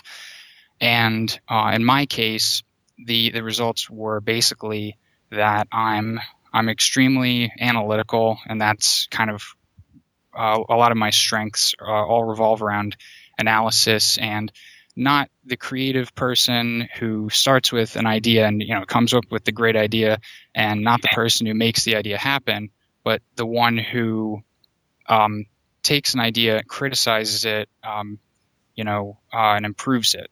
So, and that's what they call a refiner. So that's kind of generally the I guess my professional personality label, if you will. And I could go into more detail about that, but I think my general problem is I've had a long history of getting jobs and then either losing them or quitting because the people, either my personality isn't the right fit for my boss or the people there, and I just run into problems that make work impossible for me. So I don't know if there's a general solution or if it's a case by case thing, but I think I kind of want to understand how I should deal with that better. Does that make sense? And is that a problem that you've had? Like, have you ever thought about it in terms of personality when you reflect on your work history? Oh yeah, no, absolutely, absolutely. Do you know? So the Myers-Briggs, right? Do you know where it came from? No, actually. Do you think it came from psychologists? Oh, probably not. No, it really didn't. So it was developed during World War II by obviously these two women called Myers and Briggs, who were housewives. Wow. And they really got into Carl Jung, like the early influential psychoanalyst. I don't know what you'd call him. And so, I mean, they were just a bunch of housewives who put together some test. And that's not to say that if you're not a scientist, you can't make huge and valid contributions to science. Of course you can, right? But they were two, untrained housewives who took the personality test from the works of Jung, who himself is not very scientific, right? I mean, Jung is pretty influential in the middle of the century, but his ideas are largely scientifically completely untestable. There's like no null hypothesis. And there is a big problem. Lots of companies use it, but it's quite telling that psychologists don't use it. It's not used it's almost never used in the realm of psychology. And I don't think it has been subject to a lot of empirical testing, if that makes sense. Yes, and I was wondering that. And so I would be careful about analyzing yourself or thinking that it says something about your personality to have this test done, right? So I'm just reading from I will put the link to this. This is a Vox.com article. Adam Grant, an organizational psychologist at the University of Pennsylvania, who's written about the shortcomings of the Myers-Briggs test recently, he says there's no evidence behind it. The characteristics measured by the test have almost no predictive power on how happy you'll be in a situation, how you'll perform at your job, or how happy you'll be in your marriage. The test claims that based on 93 questions, it can group all the people in the world into 16 different discrete types, and in doing so serve as a powerful framework for building better relationships, driving positive change, harnessing innovation, and achieving excellence. And the test was developed in the 1940s based off the untested theories of an outdated analytical psychologist named Carl Jung, and is now thoroughly disregarded by the psychological community. Even Jung warned that his personality types were just rough tendencies he'd observed rather than strict classifications. Several analyses have shown the test is totally ineffective at predicting people's success in various jobs, and that about half of the people who take it twice get different results each time. Sorry, I shouldn't say that. You've probably heard people telling you that they're an ENFJ or an INTP or another one of this sort of stuff. And so you can read more of this, but it is. I mean, even Jung said there's no such thing as a pure introvert or extrovert or anything like that, and its reproducibility is pretty bad. And if half the people arrive at a different result the second time they take the test, we wouldn't accept that with IQ, right? And virtually no major psychology journals have published research on the test, and it's useful for entertainment, I guess, right? But it has no scientific validity as far as I understand it. And it was, again, nothing against housewives, but it was just made up by housewives and based on Jung, who himself said that this couldn't really work. And it all seems quite nonsensical. So I don't think that that's the answer that companies are looking for. But the interesting question then becomes, well, why are people spending money on something that doesn't work? Right. I mean, and what could work? Yeah, especially because this company that I'm talking about in particular, it's the world's largest hedge fund, and the amount of money they invest into just hiring people and finding the right people is insane. It's crazy. And right. And the Myers-Briggs, that's only one of 4 personality tests that they give somebody before they even have a shot at an interview. One interview of probably several. So. Oh yeah, no, and the company that makes it makes like over $20 million a year, and they're doing all right. Yeah. So the question becomes: A, why do companies use it? And B, what else could they use? Right. Right. Well, the reason I think that they use it is because they're not allowed to use what they should be using. They're not allowed to use an IQ test. In America for sure, and Mike, if you could look up in other countries as well, it is against the law to hire based on IQ tests. Right? I don't know if you knew that. No, I didn't. That's really important. I'm very glad you brought that up. Yeah, and that's the most foundational predictor of life success. You give a kid an IQ test at 5 or 10, and it is going to be one of the strongest predictors of success over the course of his or her life. It also is going to be one of the most stable marks or tests that you can give someone over the course of his or her life. And so if you want to know whether people work well or not together, an IQ test would be one of the most obvious things to do. I mean, it's scientifically validated. It's been combed over by 6 million different statisticians and researchers. It has been reviewed. It gets updated based on the Flynn effect, which is the increase in IQ over time. It's recalibrated. I mean, that is a great test. And it's highly, highly predictive. I mean, again, if I had to give, if I only had to give one test, I'd give an IQ test. But you're not allowed to. Let me just give you a quote here. One summary of the relationship between employment policy and IQ testing is provided by Murphy in 2002.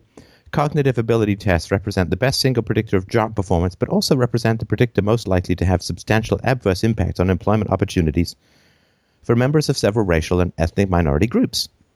Debates over the use of these tests in selection often involve trade-offs between 2 criteria that are valued by decision makers, that is, efficiency and equity. Findings and methods from decision research can help us frame these trade-offs, but in most cases they cannot be avoided. And let's see here. Though cognitive testing is generally inexpensive, reliable, and valid, U.S. employers risk expensive legal action if such testing produces disparate impact. In practice, companies have responded with a variety of strategies from abandonment of cognitive testing to a maintenance of racial hiring quotas.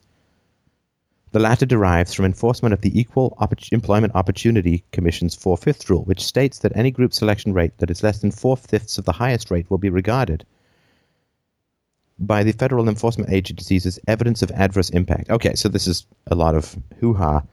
That basically there's lots of data going back, I guess, since the beginning of World War beginning of World War I, so at least American involvement, so I guess almost 100 years, which says that there are, and look, this is all argued and arguable, and so I'm just giving you the lay of the land as I've done before. I don't have any particular conclusions. I don't have the expertise in the field. But there are IQ tests going back almost 100 years in America that put Asians at 105, 106, whites at 100, and blacks at 85, on average, right? I mean, you can't judge any individual because it's a bell curve and all that, but, in general. And so there are these 2 opposing, and we just had Professor James Flynn on to talk about his arguments that the reason for these IQ disparities are largely cultural, and there are other people such as Charles Murray who argue that it's has a substantial genetic component. Who knows? I mean, I nobody knows for sure. I certainly don't. But what happens, of course, if all of this is true, if these IQ disparities and IQ testings are true, and well, I mean, if you want more information on this, you can. Richard Herrnstein and Charles Murray wrote a book in the 90s called The Bell Curve. You can look it up. There's an abridged audiobook version of it on YouTube, which you can check out in about an hour. It's worth reviewing. And after this book came out, there was a huge controversy, and the American Psychological Association put a whole team together to scour all the data, and they concluded that, well, yeah, okay, it is that this disparity does seem to occur, and so on. Again, the cause of it, nobody knows for sure. Certainly a huge amount of time and energy and effort. Head Start had a lot to do with closing this gap in achievement standards between various racial groups. And after there was some initial success where the IQ gaps closed, but then they opened up again as people got older and so on. So it's still a huge problem and a huge challenge, and nobody knows exactly how to solve it. And there are some people who argue that it's not even real. But nonetheless, you can't use IQ as your measure, because you're supposed to have equitable employment among the various races. And if you use the IQ test, then you're going to end up with, as Google has found out, I think Google was just talking about this, that they have, a huge number of Orientals, of Asians, Chinese engineers, and so on, and they have a smaller proportion of whites, and then they have a smaller still proportion of blacks. And it does actually map out to IQ averages and standards, but it's a big problem. So if you use an IQ test and then disproportionately fewer blacks get hired, then you can end up with a huge problem, which is that minorities are failing them, at least some minorities are failing them relative to whites. IQ tests in the U.S. were banned after the Civil Rights Act was passed. Companies were administering IQ tests, and minorities were failing them. Some minorities were failing them relative to whites. And IQ tests, Griggs versus, this is a law case, Griggs versus Duke Power Company. The Supreme Court in America decided that IQ tests must not be used in job admission tests, in spite of the fact that a vast amount of research shows that the IQ test is by far the best predictor of job performance. Google submits its applicants to very rigorous intelligence testing. They just don't use the standard IQ test. Now, as a hirer myself, we had problems with compatibility with people, and I devised an intelligence test, not an IQ test, but I devised a sort of an intelligence test which measured creativity and problem solving, inferences, rationality, and so on. And during the hiring process, we had people fill out these tests, and it wasn't conclusive or anything like that, but it sort of gave us an indication of that, and it sure helped. People of a high IQ tend to work fairly well together. This myth of the mad genius is just something invented by mediocre people to pretend that they've got something called stability, which smart people don't have. It's not really the case. I mean, the smarter you are in general, the more educated you are, the more stable your marriage is, and the more success you have. And it's not fair. It's not fair, because if there is a genetic basis to intelligence within or between races or wherever, it sucks. It sucks. How terrible. How terrible. But, sucks that some people go bald, sucks that some people have perfect cheekbones, sucks that some people have soft teeth, it sucks that some people are tall and some people are short, it sucks that some people have body types that will never look good in a bikini. It just, there's lots of stuff that sucks in the world. It just, get a list and a pad of paper and you'll be writing until your hand falls off. So, but smart people do tend to work well together, and because smart people working with less intelligent people tend to end up feeling exploited and resentful, and tend to pull back on their achievements and start looking for other work and so on. So I don't know where this company is located, and it doesn't really matter, but my guess is that wherever they're located, they have a problem in that they can't use tests that actually work. But they have to use something.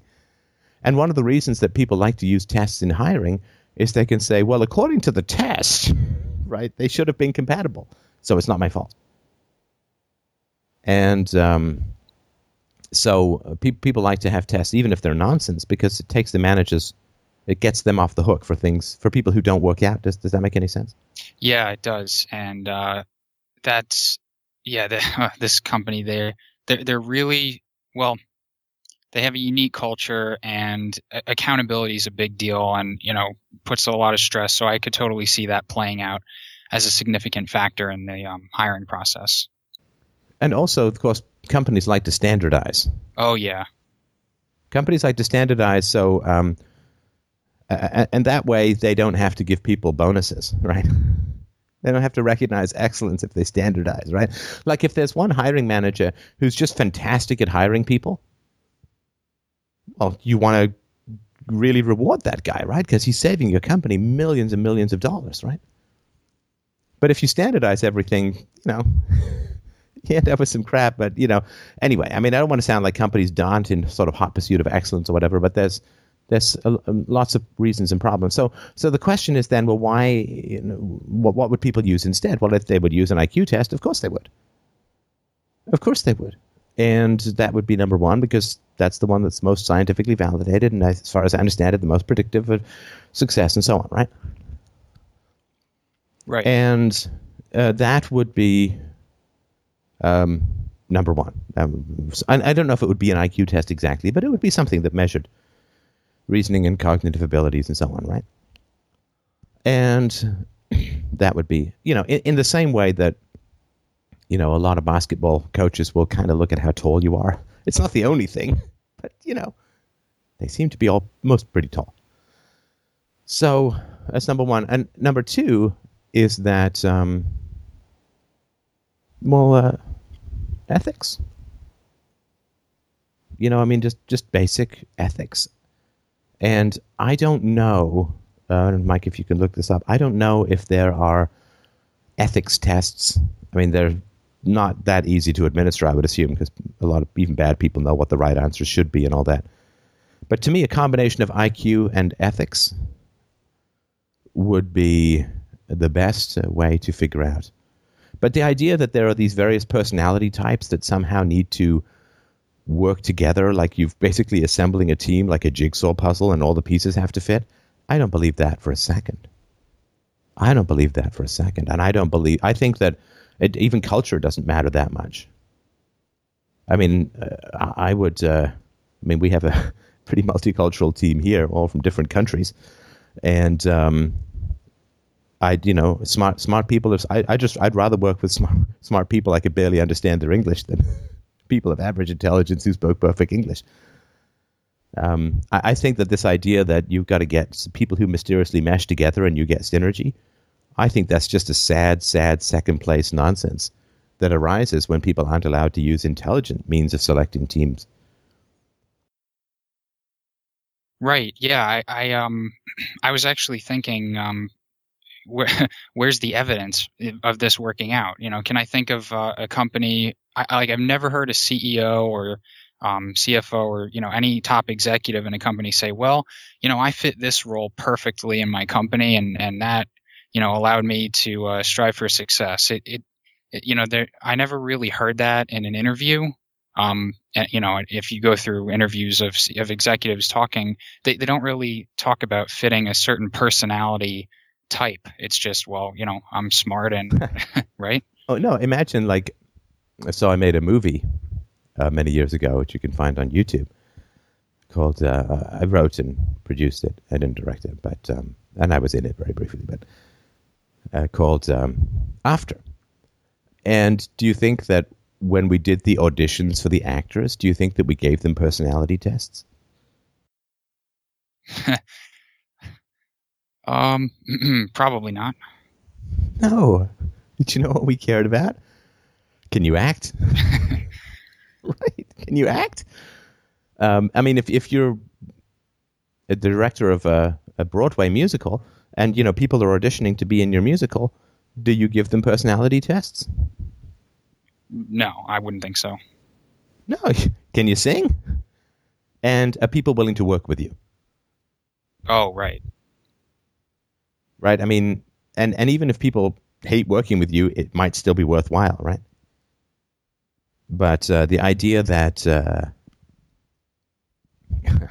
that you give personality tests for these kinds of teams is just kind of silly. Like, I mean, if you want to form a band, do you get together with a whole bunch of musicians and give them personality tests?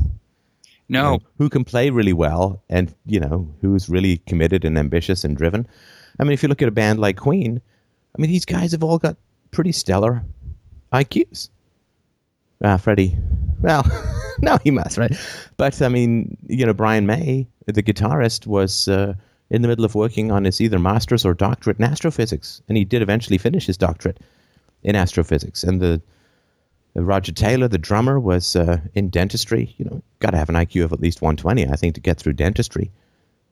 And, they're all very smart guys, and they're one of the first musician groups to figure out that they really needed to take over their own management because they just were getting ripped off, and worked hard and did all the right and necessary things. And I mean, these are all smart guys, and smart people tend to work pretty well together because they know that short-term disagreements are as relevant to long-term goals as sunspots are to a suntan. Right? Yeah, we're going to disagree. Yeah, we're going to have problems. But the long-term goal of our success is much more important. The bandmates in Queen used to get into ferocious arguments over royalties back in the days of 45s. You'd release a single on 45. People didn't have any money. It's like $1.50 for the 45 and like $8 for the LP. When I was getting $1 a week in allowance, that meant something. But, I mean, the B-side of Bohemian Rhapsody was I'm in Love with My Car, which is a sort of joke song with terrible rhymes, as I've mentioned before. Told my girl I'd have to forget her, rather get me a new carburetor. I'm like, oh, really? I guess that was pretty late at night. And, how much when somebody buys that, how many people are buying it for I'm in Love with My Car and saying, oh, yeah, this operatic song on the other side is pretty good, too. But, smart people work well together and hang in there together. And especially when, of course, one of the key things about Queen is that they all wrote #1 hits. It wasn't sort of the Stuart Copeland, Andy Summers, Gordon Sumner, Sting combo of the Police where, Sting writes great songs and then the abortion on vinyl known as Mother gets stuck into synchronicity, and therefore you have to buy a tape as well so you can tape the album and get that horrible song out of your speakers. Miss Grudenko was, I think, a Copeland number and Bombs Away, and there was some not so bad stuff that he did, although his Clark Kent stuff was pretty terrible.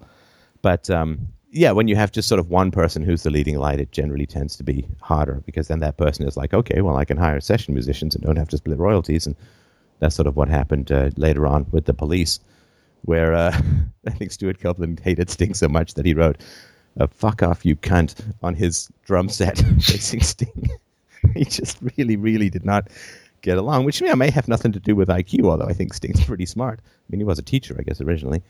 But I saw Stuart Copeland give a speech once where he's actually very smart and an intelligent guy. Music tangent alert. Yes, Mike, it's a music tangent alert.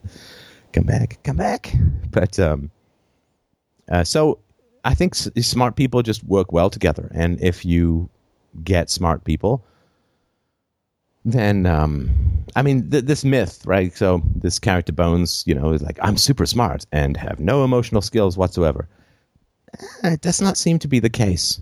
It does not seem to be the case because really smart, she's smart and traumatized, right? That's the problem. She was an orphan and abandoned. Her father was a murderer and stuff like that. But there's this myth that smart people are kind of unstable. And some of it, there does seem to be higher levels of neurosis in more intelligent subsections of the Jewish population, diaspora Jews and so on, but Ashkenazi Jews. But in general, smart people are not paying the price for their intelligence by having no emotional stability or social skills. Generally, because we have this horrible egalitarian school system, and I think even now skipping grades is frowned upon. what happens is smart people have to mix with the bovine herd and end up not having social skills with the bovine herd, which, is not that bad. The fact that I don't speak fluent sheep doesn't mean that I have bad social skills. It just means I don't like socializing with sheep very much. And so this idea that, well, you've got really smart people and therefore you need somebody who's a really great manager to get them all to work well together and so on, does not seem to be the case. And again, returning to the evidence for that, since just an assertion without evidence is sort of useless. But IQ is a great predictor of career success. And you really can't have career success, for most people at least, if you don't have some capacity for social skills. And of course, a lot of what people call social skills is not social skills. Like, a lot of what people refer to as social skills, what they're actually referring to is make me feel comfortable with my own mediocrity. Don't make me feel bad. Don't make me feel pressured. Don't make me feel upset. Whereas Steve Jobs was well known to be quite a slave master. And Elia Kazan was pretty rough on his actors, a famous director from the 1950s and 60s and 70s, I guess, too. He directed Marlon Brando in Streetcar Named Desire. Made a whole bunch of other films that were variously great. But, and the only reason you've never heard of him, of course, is because he testified against, because he was he came out of a communist country, and so he testified against those accused of communism in the McCarthy hearings. Well, the HUAC hearings. It was a congressional thing. McCarthy was a senator, didn't really have anything to do with it. And so if you sort of stroke the vanity of the masses, then they call those good social skills, whereas I would not call them. I would say you're a good manipulator. And you're willing to use your intelligence in the service of getting pennies from scoundrels, or the average. And so I think that what you need in business is not good social skills, but good business skills. And good business skills is a very complex and challenging arena. How much do you spend on? People say, CEOs get paid so much. It's like, man, it's hard. And I was never a CEO. I was a chief technical officer, and I was a marketing director, and ran an R&D team and did a lot of sales. I had a lot of experience in various sections of business, and was a core coder and all that. Like, knowing how much you spend on sales, how much you spend on marketing, how much you spend on R&D, knowing which customers to keep, which customers to fire. These are all very complex decisions to make, and people who can do it successfully at a global level. It's not that, CEO pay has gone up because companies have gotten bigger, because competition has gotten fiercer. And, people who can carry a movie, like who will open a movie, like you'll go and see it because Jennifer Lawrence is in it, or because Kristen Stewart or Brad Pitt are in it. Those people are incredibly rare. Incredibly rare. Think of how many millions of actors there are the world over, and how many of them will people go and see just because that's the person, right? Well, maybe 30, maybe 40. So I think that high IQ people do work and play well with others, but because of political correctness, what's happened is you're simply not allowed to do the tests that would give you the most accurate results, because there are certain groups in society that people fear would do poorly because of that. And I don't want to sound unsympathetic. I don't. But I was not treated. I came from a single mom household. I came from a dirt poor household. I came from a very chaotic and abusive family household. And no one ever said to me, well, you see, we've got to change the standards for you. Because, a friend of mine I was growing up with, his mom was a stay-at-home mom who worked part-time in a bookstore when he got older. He lived in a nice house with a pool, a car, a cottage. His father was a professor. Really great family, wonderful family. But he and I got marked the same way.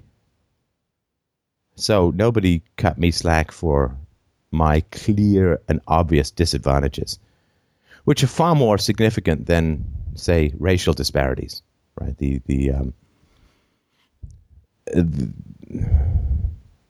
the degree to which I started in life way back from the starting line was huge.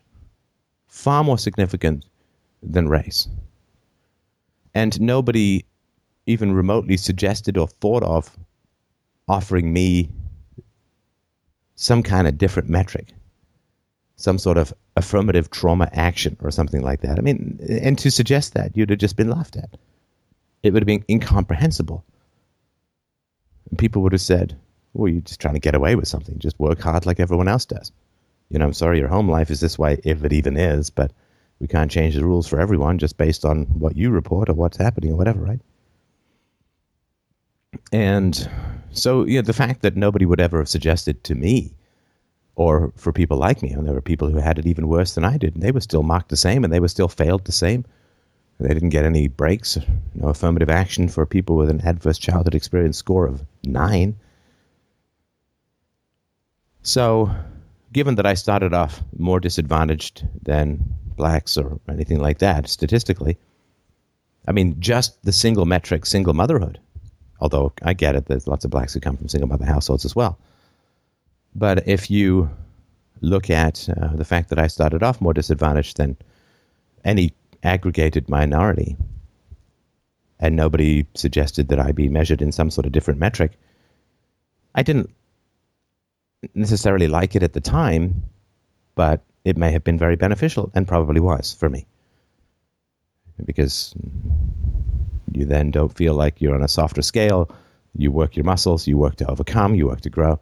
And this is what Tom Sowell says about, the black economist for what it's worth, says about affirmative action. It's just horrible. Horrible for blacks.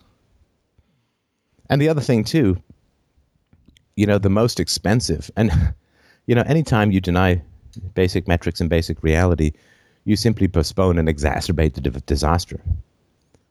Because the fact that you can't use an IQ test to get people into college, to get people into a job, to measure their potential efficacy at a job, because you can't use an IQ test for that, you now have to substitute, do you have a degree? Do you have a bachelor's? Because to get a bachelor's, you need an IQ of 110 to 115. To get a master's, you need 120, 125. I think for PhD, it's higher than that, and so on, right? Oh my God, it's so frustrating. Yeah. What do you mean? I mean, what I learned in college, yes, I had some really helpful professors who really were unusually good at providing feedback on my writing, and I responded probably unusually well to their criticism and improved better than most of my classmates. But almost everybody I know who went to college and spent all that money and got the degree could have learned almost everything by just doing their own personal research and having some discipline. And so this fucking degree that they have that employers are looking for, like, just because I don't have a degree in economics disqualifies me from jobs that I probably could do because of the amount of research I'm doing on my own. And they don't care. There's no test. No, they would. Really? They would care. They would care if they could give you an IQ test. Yeah. Right? That's okay. Because if you could give someone an IQ test that takes about half an hour or 40 minutes, they wouldn't need a 4-year college degree. Because I can almost guarantee you, I don't know if any differential studies have been made, but I can almost guarantee you that the IQ test is as certain, as valid as a 4-year college degree. In fact, no, I can go one further. I actually can guarantee you statistically that it's a far better measure of competent people than a 4-year college test. Because a 4-year college test is limited to those people who are either willing to take out the loans or can afford it in some other manner. Whereas an IQ test, some kid off the street can take it. Some kid who's just, it's that famous scene from, it's a pretty old film by now, Good Will Hunting.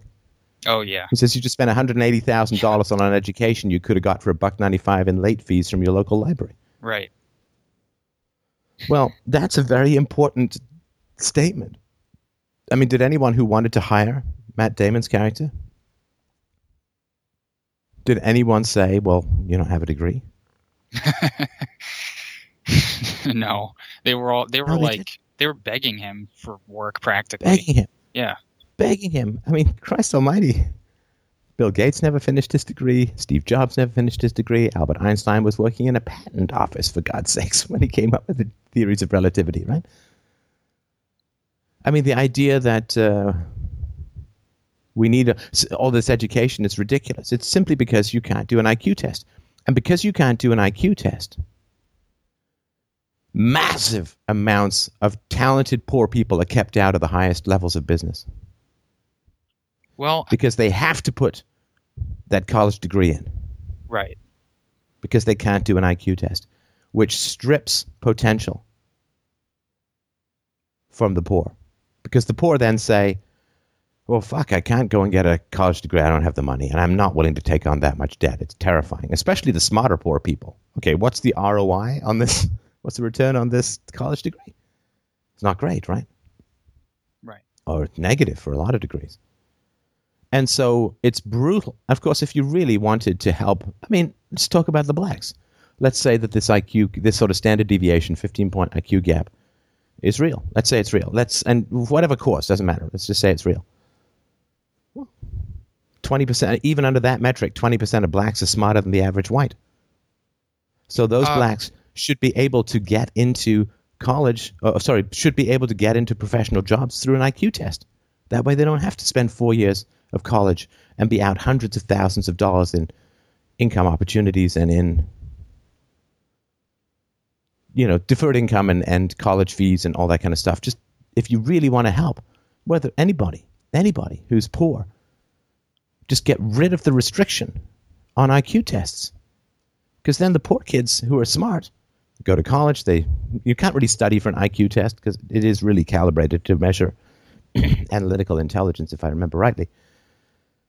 But you just go and get rid of it. Just let employers use intelligence tests. I mean, they're going to do it anyway. Google does it anyway. But have them do a standardized one that's the most valid one that they can find. And that's going to be the most you can do to help all the poor minorities around the world, is to get rid of this ridiculous requirement for a college degree, give an IQ test. Because, of course, what's happening now is you've got this $1 trillion college debt bubble. I think 30 or 40% of college loans are now considered unpayable.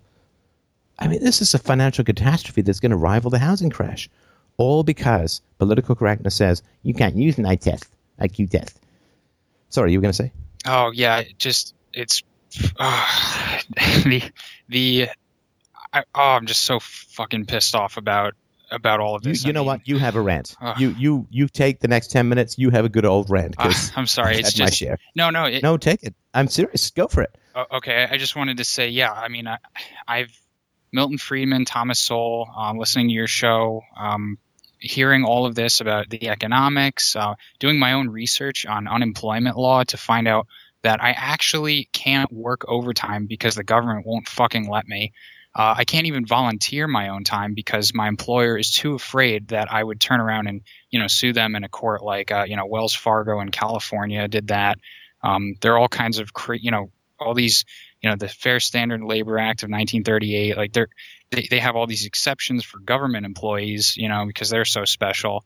And, there's this one particular employee who works at a prison in Albany. There's an article. She lied about her overtime hours and made like over $200,000 a year for like some kind of, I think it was a nurse job.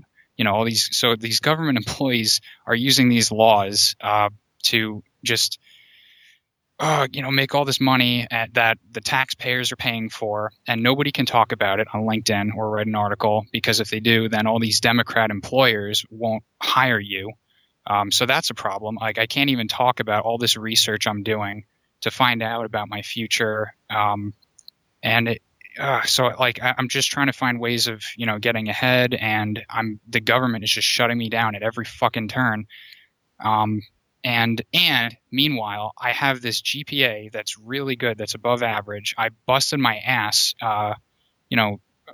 so many all-nighters. I have 2 fucking diseases that I got in college from stress and all the caffeine and, the expenses and everything.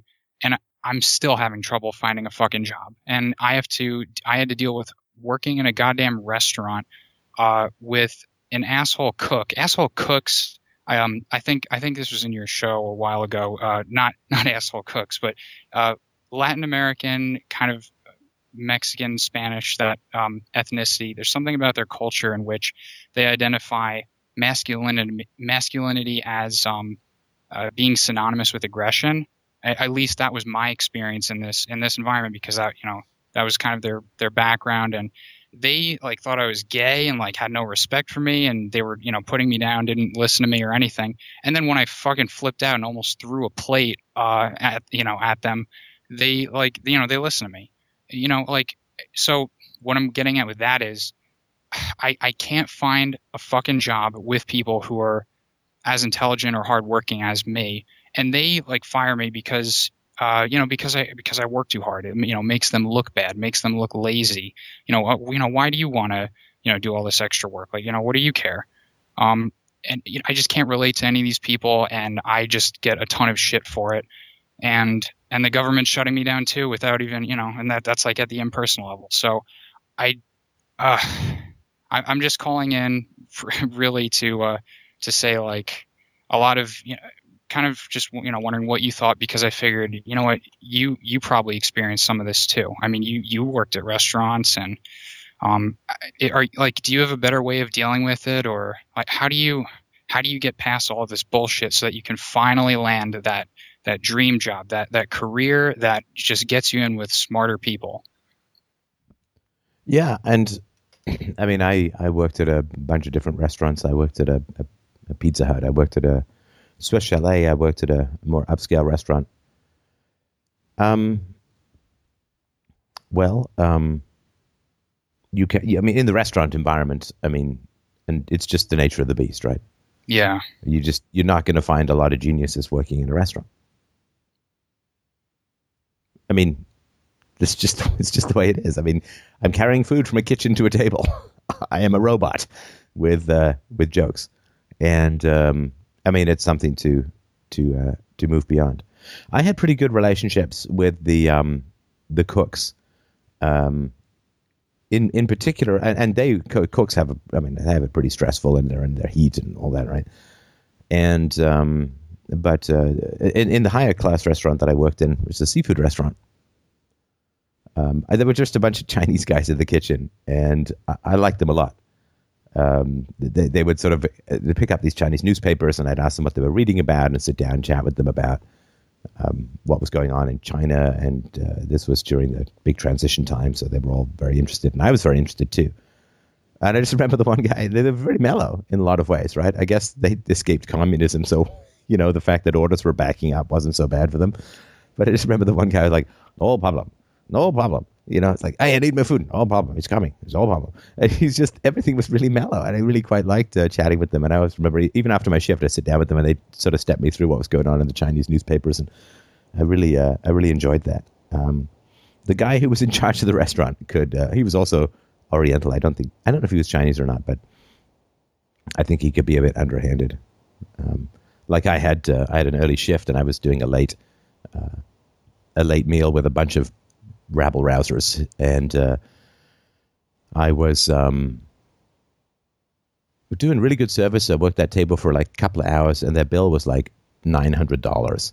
And I was expecting a really good tip, and he's like, "Oh, they gave you no tip, my friend. I'm so sorry, because I had to leave because I had an early morning." And he said, "Oh, I'll close off the table for you. They were almost done." And he's like, "I didn't leave you a tip." And I'm like, "Hey, can I see the visa?" "Oh, I threw it out." It's one of these. I think he just took my tip. Who knows, right?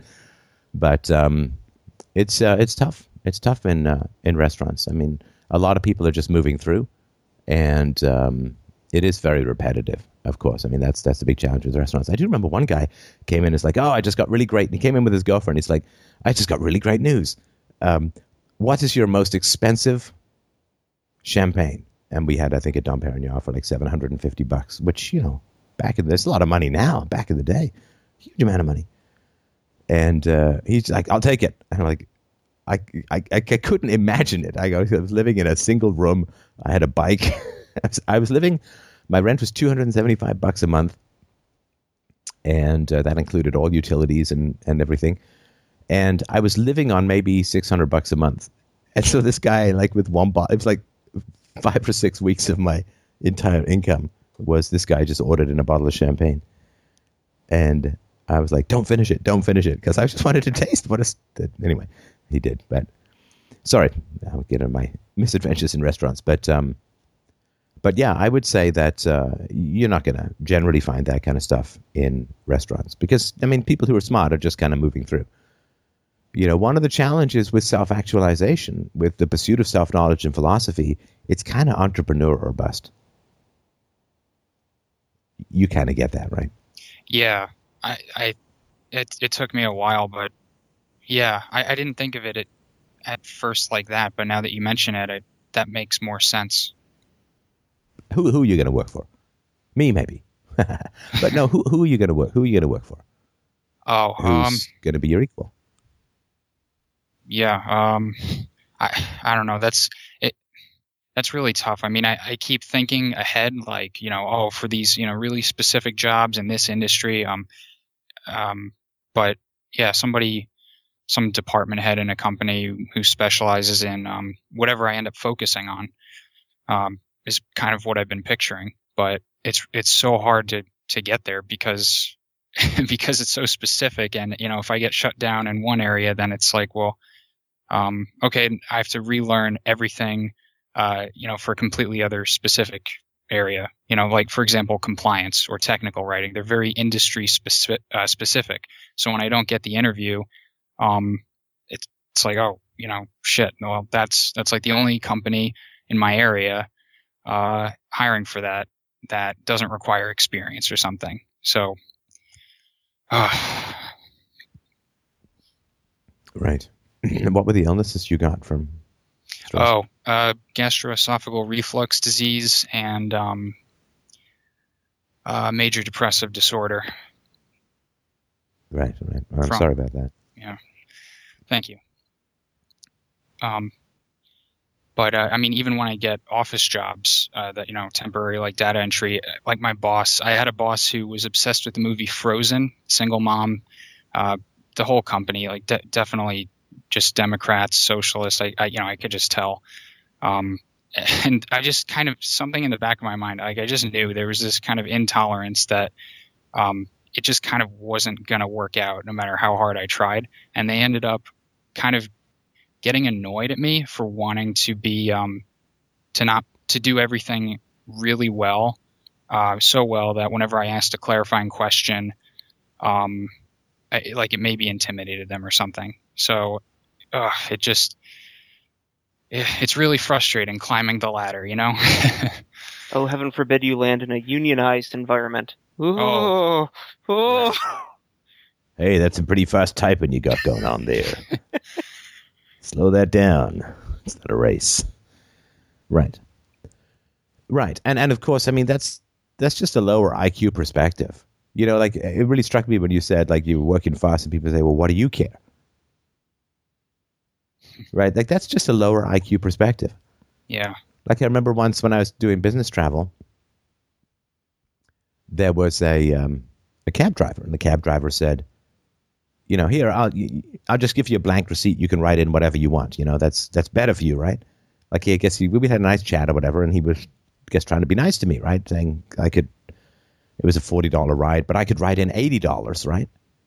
If I wanted, and then I could claim that as my expense and whatever, right? Now, of course, I didn't do that. Neither did I want to. And I said, like, I mean, I guess kind of in a weird way, that's kind of nice, but it comes back to you, right? I said, you don't like it when the price of things go up, right? And he's like, well, no, of course not. I'm like, well, but when you write out, you give these little blank things, you're adding to the costs of people doing business.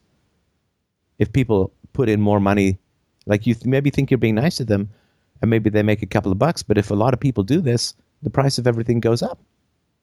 And then you make less than the people you're giving this little bonus to. It's going to cost you more than you're giving to them. Now, he got it, you know, to his credit or whatever, but, you know, just this idea, well, what do you care? It's like, I don't know. I like having a job here.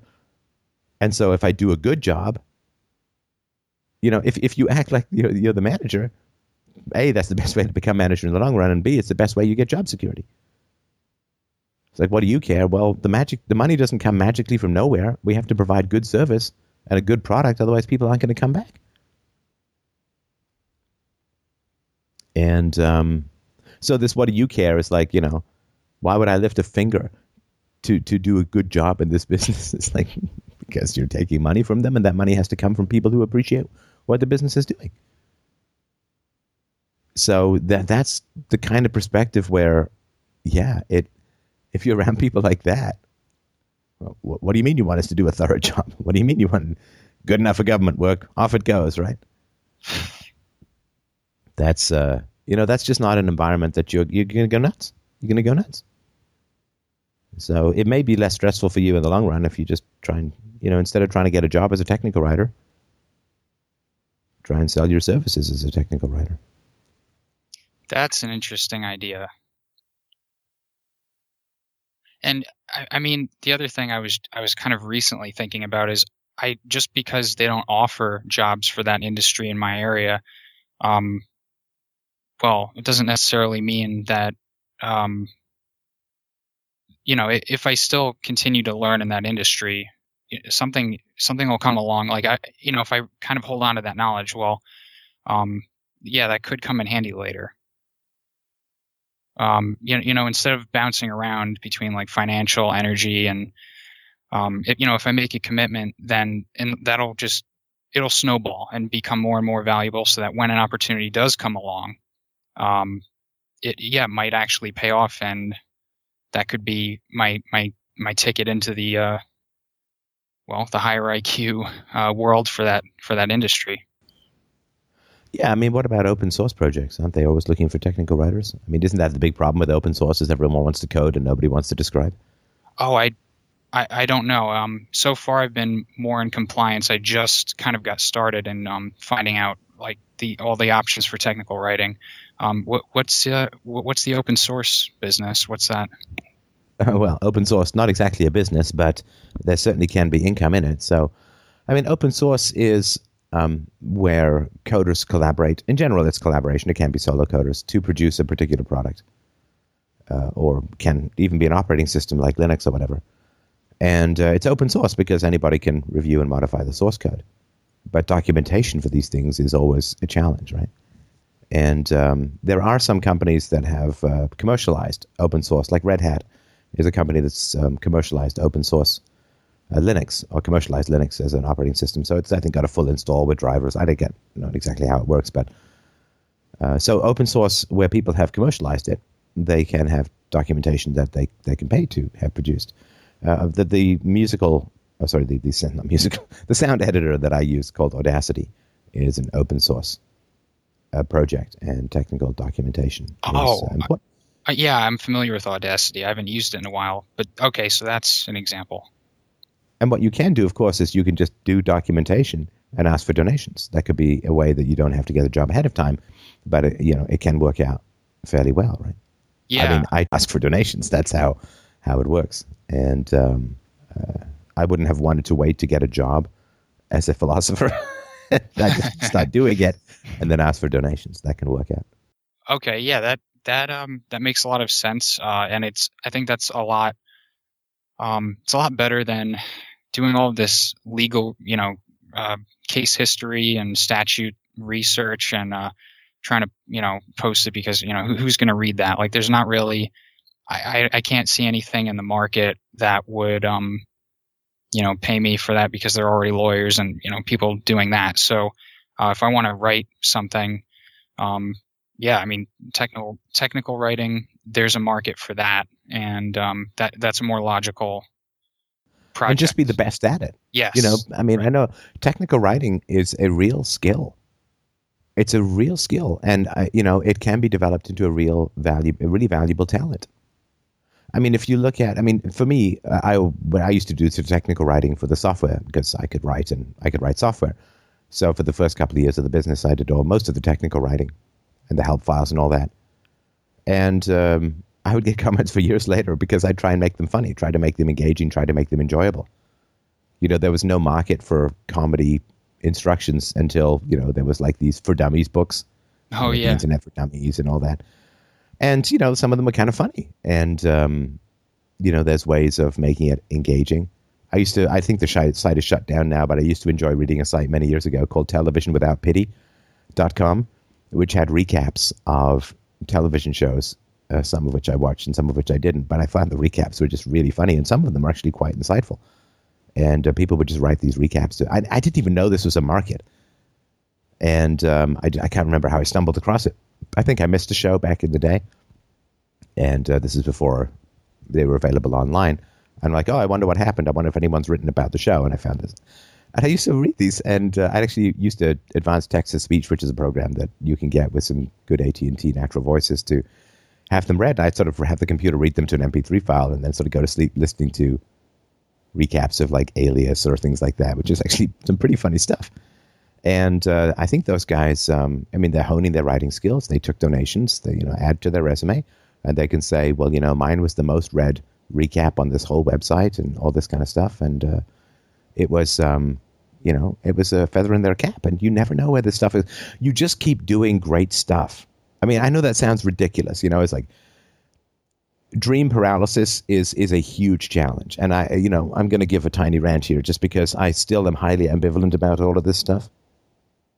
Highly ambivalent about all of this stuff because I've known enough people who've pissed away genuine things they could have done in pursuit of a dream that is not going to happen. Not going to happen. And on the other hand, I think if you pursue self-knowledge, it gives you a creative and persistence edge over other people. Persistence is, I don't know, the old saying that success is 99% perspiration and 1% inspiration. It's kind of true. I mean, the amount of time that I spend just doing stuff for the show that is not, some inspired rant is considerable. And so, if you just stay dedicated to something, where to some degree it's in your control. What I mean by that is, what was her name? There was a woman, I listened to her autobiography. She was an overweight actress who showed up in some law, Cameron something or other. She showed up in some law show with anyway. And she's like, nobody would hire me because I was fat. And so what I did was I wrote my own one-woman show about being fat. And I took that show on the... that's what I mean by you just keep doing great stuff. You just keep doing great stuff. And sooner or later, you'll just be better at it than other people. There was a rant I read somewhere on the internet about, you keep playing Candy Crush. You keep playing Subway Surfer. And I'll get really good at coding. And I'll get really good at networking, and I'll get really good at writing business plans. And a lot of life is just about that stuff, that basic stuff. Just keep doing what you're doing. I was reading, for reasons I don't even want to bother getting into here, I was reading about Shania Twain. Seriously, I was reading about Shania Twain. And I was telling my daughter about Shania Twain. She came up somehow. And, that woman had it pretty rough. She basically said she had to flee the town she grew up in. Really rough life. But she started singing in bars to get money for her family when she was 8 years old. And she sang at closing time because she was 8 years old, right? And apparently there are no laws in Timmins or wherever the hell she was. I think she was even further north than that at the time. Wawa or something like that. And so, and she starts singing in bars at 8 years of age. And she starts writing songs when she's 10. And then she does the magic 10,000 hours or whatever. Or was it Katy Perry started off as a Christian singer and started writing songs when she was 8 or 9 or 10 or something like that. And 15 years later, like clockwork, boom, all of these songs come out of her that are some great songs she's got. And you just start digging in and just keep doing great stuff. And there's going to be all of this undertow of everyone else out there who thinks there's this magic pixie dust called talent. That, well, Steph, how do you produce all of these metaphors on the fly? Well, I've been writing stories since I was 6 years old. I've written 35 plays. I've written 8 novels or 7 novels or whatever the hell it is. I've written hundreds and hundreds of poems. I did improv in theater school. I tried my hand at stand-up. I was a debating champion. I came in 6th or 7th in all of Canada the very first year I tried out. I've been having debates with my friends. I studied this stuff. I have read. I have this. I have read a lot of great novels. I have really, really worked. So it's like, out of nowhere, this guy has this wild ability to create analogies. And it's like, no, it's not out of nowhere. Strangely enough, after practicing guitar for 900,000 hours, Eric Clapton is weirdly and mysteriously a pretty good guitarist. So there are so many people who believe in this myth of talent. And and I've got a whole show on this called Screw Talent. So you can check it out if you want on YouTube or the podcast at fdrpodcast.com. But there's all these people out there, they're just not willing to do the work because they think it's magic. It's magic. And, any grown woman who's into Frozen believes in magic, right? It's like this movie Cinderella coming out, right? This is movie Cinderella. Magic. Your prince is going to come. And you just have to have the right sized foot, right? You don't have to work for it. You just have to have vagina or whatever, right? And you you wake up and you sit down and you do great stuff. As great a stuff as you can do. And some of it the world will like and some of it the world won't like. And somebody wrote recently that they got a £5 bill in England, and underneath at the bottom was written, YouTube : the story of your enslavement, which is Free Domain Radio's most popular video. It's great. We're on the currency, baby. And other stuff you think is great, other people don't like as much. Other stuff you don't think is that great, other people love it. It's, Paul McCartney hasn't written a hit song in 35 years or something? But that's fine. But you wake up in the morning and you say, what great stuff can I do today? And great stuff doesn't necessarily mean audience facing. It just means stuff that's interesting and exciting for you and that you care about. Caring about what you do is everything. Everything. Caring about what you do. Really being passionate about it. And caring has something to do with your preferences, plus I would argue what's good for the world. And if you make a piece of software easier and more fun to use for people, that's good for the world. It doesn't all have to be, I did a tracheotomy on a dying otter. But you wake up in the morning and you find some way to do some great stuff. And the great stuff for me, most of it is parenting, right? And how am I going to do some great stuff today? I'm going to get this day once. Only get this day once. It doesn't mean you have to be a workaholic. It doesn't mean you've got to be monomaniacal or obsessed. This is all just words that people throw up so that you don't pursue excellence and shame them in your shadow. Not that you're trying to shame them. Right? I'm trying to share what works in this world. And I got this advice many, many years ago. Many years ago, when I was still interested in being an actor. I thought, well, do I want to be an actor or do I want to be a writer?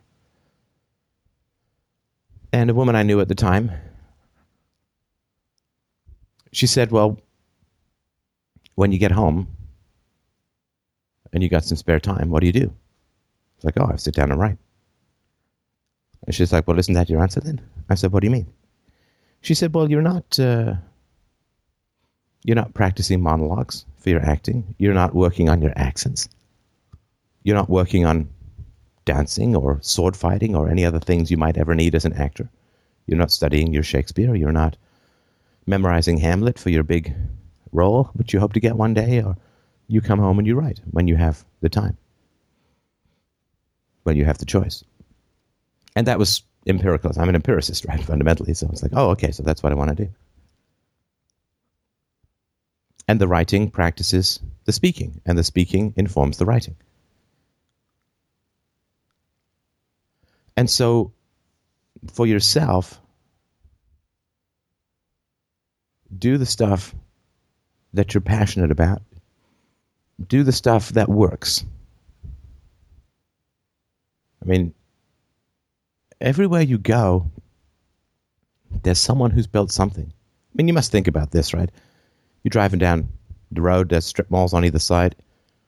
Each one of those businesses is somebody taking their life savings in their hands and throwing it out on the free market to see what happens. It always breaks my heart a little bit when I see a restaurant that's gone out of business. And I always want to interview everyone. It's crazy. I do. I want to interview everyone. What happened? When did the cash flow start to go sour? Was it a bad hire? When did you first start to think it might not work? What steps did you try? I'm really curious what worked and what didn't work, what went right and what went wrong. And even like you go to some tiny town, there'll be some festival, some fair, and there'll be these little stalls, and it's like, these are my coasters that I hand painted with dolphins, and here I am selling them. This is my hand-blown glass forensic tubes or something, everyone's got something. I made these scarves out of fish scales. They care about it. They do it. They get involved and they just do it. And they're entrepreneurs. Maybe it's just beer money. I don't know. Maybe it's not. But find something that's of interest to you and something that the world needs. I mean, otherwise it's just pure selfishness, so to speak. Or at least the world is potentially willing to pay for it. But just try and do something that's interesting and excellent. And you keep doing it for long enough.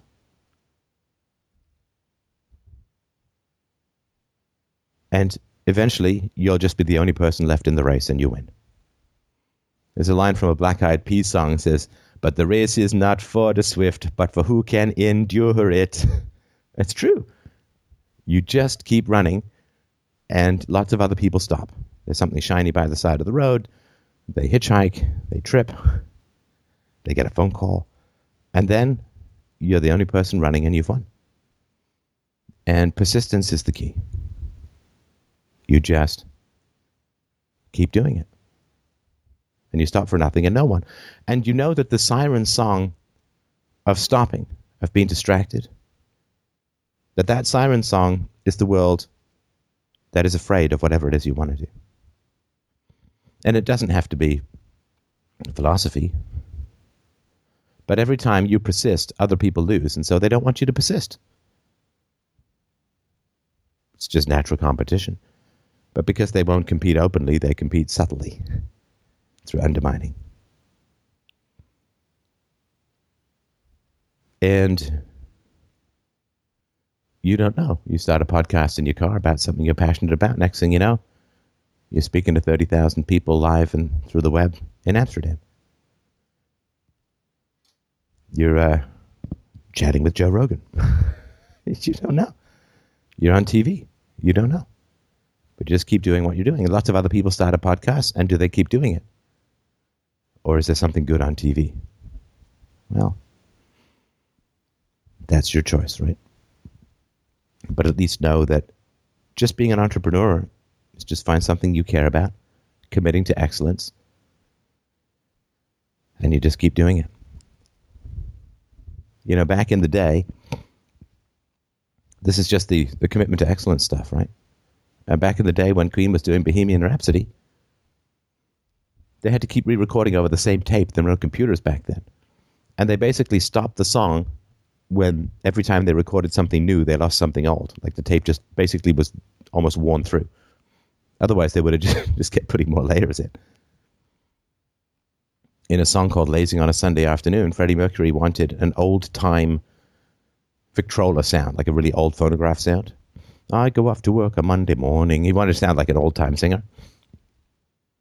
And there were no computer that you could apply these effects to. So what they did was they put a set of headphones in a garbage can with a microphone. And he sang so it came out of the headphones into the garbage can with the microphone in there, and that sounded like an old-timey record. How many things did they experiment to do that? How many things did they experiment with? Spent 3 weeks on one guitar solo for Killer Queen. 3 weeks. One of the best guitarists in modern rock had to spend 3 weeks to get one 30-second guitar solo perfect. I'm not that way inclined. I'm a bit more into the live, raw, uncensored kind of stuff. But there's something to be said for that kind of polishing. But whatever it is, whether you do 20 songs in 3 weeks or one 30-second guitar solo, just do it. Just do it. And yes, there will be times where it's stressful and scary and you don't know how to pay bills, and it's unnerving. But that's called being alive. That's called getting something done. When Walt Disney was creating Walt Disney World, he had to buy up all this land. And he had to buy it up in secret. He had to create all these numbered companies. And it was really difficult, because the moment anyone got wind of what he was trying to do, it would have been impossible. Some reporter found out about it, and they had a confrontation. I mean, probably didn't sleep that whole week. But that's just called getting something done. And the world has big problems with people who get something done. I mean, they like us, but they don't, right? And the alternative is what? You know, when this show, if donations are down, or this show is difficult, or it's like, how are we going to get this done, or how is this going to work? Yeah, sometimes it's difficult. I'll be honest with you. Always try to be. But the alternative is what? I could still be a software executive, be making good coin. Probably may have been a CEO by now, may have gotten some big set of stock options or whatever. It might have made a lot of money. But there would have been stressors involved in that too, and there would have been challenges. And I think there would have been a growing sense of, I could be doing more. I could have done that podcast about philosophy and parenting, as opposed to, here's a great tool for business intelligence analytics, which is nothing wrong with. It's important. I'm glad that people make and sell that kind of stuff. But it sort of reminds me of this, I can't even remember his name, some golfer who was a manager at some manufacturing plant. And he was a pretty good golfer, and he did all right when he was younger. But he's making like $60,000 a year as some line manager at a manufacturing plant. And his friends were all like, dude, you're such a good golfer. I mean, you'd go be a golfer. And he's like, not a lot of people make a lot of money at golf. And anyway, he finally gives it a shot, quits his job, and he makes a fortune. And it's not like there's anything wrong with being a line manager at a manufacturing plant. Stuff's got to get made. It's got to get built. It's got to get shipped. But the world values, I'm not saying it's right. It's just the way it is. The world values golfing more than being a line manager. It gets paid more. You know, by that standard, things are completely fucked. I think, was it Kim Kardashian? Did she just sign some... It's reported but disputed, but like $100 million deal or whatever. I mean, I release a sex tape and all I get is... Anyway. So, Bill Clinton. I read some the other day that Bill Clinton is one of the most respected men in American politics these days. That's a whole show unto itself. This is another reason why I'm becoming more partial to Christians. That would never happen in a Christian environment. But, so, it just, if you want to do technical writing, find some piece of software you care about that needs documentation. Start doing it. Tell them you'll do it. It's free. Put in a donation link. And just keep doing great stuff. Because the number of people who will really commit to continue doing great stuff are so few and far between that if you stick with it, you'll get the goal no matter what. Yeah, that makes a lot of sense. And so much of what you just said was really, really true. And with kind of my drumming career, like growing up, and then I quit the band, and it was a great decision. I'm so glad I did for all the right reasons. And yeah, a lot of it had to do with the same reason why you made the decision to pursue philosophy, and and to not rely on your novels getting published like you wanted them to get made. Like I'm kind of having trouble wording it correctly, but you know what I mean? Yeah. Right. Well, you follow the market. You have to listen to the market. Yes. I mean, it's not, this is not a Cartesian brain in a tank experiment where will creates reality. Right. But I really had, I had the belief with this conversation, with Free Domain Radio. I mean, I really had the belief that, what else? It's like Angelina Jolie looking at Brad Pitt and saying, I'm sure there's a cuter, richer, more talented guy around. I mean, I'll just do with him for now until someone better comes along, right? I mean, and he seems to, they're married, they have more kids than Madonna has penicillin shots or something. Like they have, some sort of stable family life that's working out and all that. But she's not, you don't move up from the most important thing you can do with your life. And I'm not trying to say everyone's got to do what I do. I mean, if you want to, great. More competition would widen the marketplace. But when you pursue self-knowledge and you become your own standard, working for other people will almost invariably involve compromise. Unless those people, Mike's fine. Unless those people also have self-knowledge. Whatever, right? I mean, we're all on the same page as far as that goes. But, recognize the quality that you have infused yourself with. And don't be like Bono trying to win a karaoke contest. You'll just annoy people. You should be headlining, right? But it will give you a sense of control back over your own life. Yeah. And pursuing the development of a skill set can never do you harm, really, in the long run. Right. The only kind of fear I've had, and I think this is the one thing that's really kind of crippling me, and I'm in the process of getting over it. It's the fear that the industry that I'm learning about will suffer, and all of a sudden everything that I just learned will be way less valuable, and it will be like a waste of time. So I think that's a bit more. But this is the thing, is that the pursuit of excellence can't fail you. Really? No, the pursuit of excellence can't fail you. So the fact that I can have these conversations is intimately connected to the fact that I completed novels that were never published. Or the fact that I can have these conversations is intimately connected to the fact that I never really pursued a career as an actor, even though I trained for it. Oh, right. Okay, I get it. That makes sense. Go on.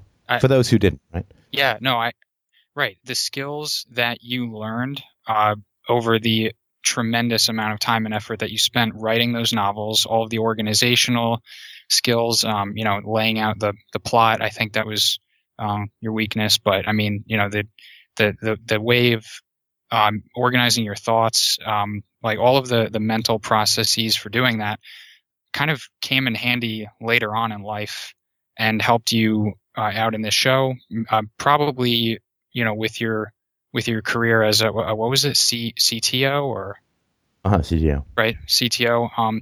So so all of that commitment to excellence in the past, and a lot of what you've done that may not have ended up being really financially successful. It wasn't you applied it later. Right. I mean, it's the old argument that the couple of years that the Beatles spent playing 8 hours or 10 hours a day in Frankfurt or in Germany or wherever the hell they were in Germany. Well, they didn't really get paid much for that. It's like, well, they kind of did. Just not at the time, right? People, well, I'll buy these stocks, put them in my 401k on my retirement plan, my RSP. I'll cash them out later, and they'll be worth more. So we have no problem with money. We recognize we do, right? We do that stuff. We defer with regards to money. But the investment in excellence will always pay off. It's impossible for it not to. Because the better you become at something, the better you become at everything. Because when you develop excellence in one area, you also recognize what you're not good at more clearly. Right. And you also become very clear on what other people are not good at, which saves you from bad bosses. That's what I mean when I say the pursuit of excellence will always more than pay for itself. Right. Oh, and just something I remembered. I think in a really old podcast, you mentioned that excellence can sometimes mean unpaid overtime.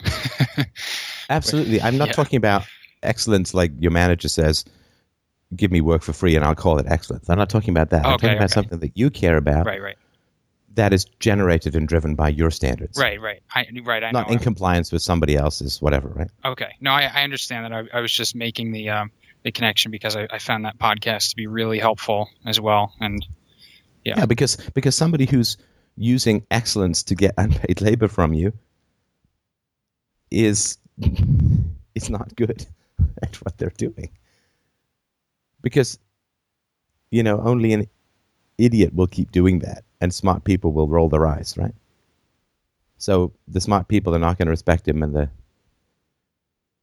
right. There's a scene in Office Space. I've always remembered it. It's I've mentioned it on the show before, but Jennifer Aniston plays a waitress who's at some really peppy place. She's supposed to wear flair. I don't know if you remember this or not.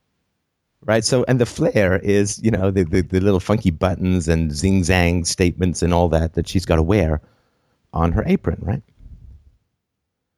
And she's like, well, I put on, he's like, where's your flair?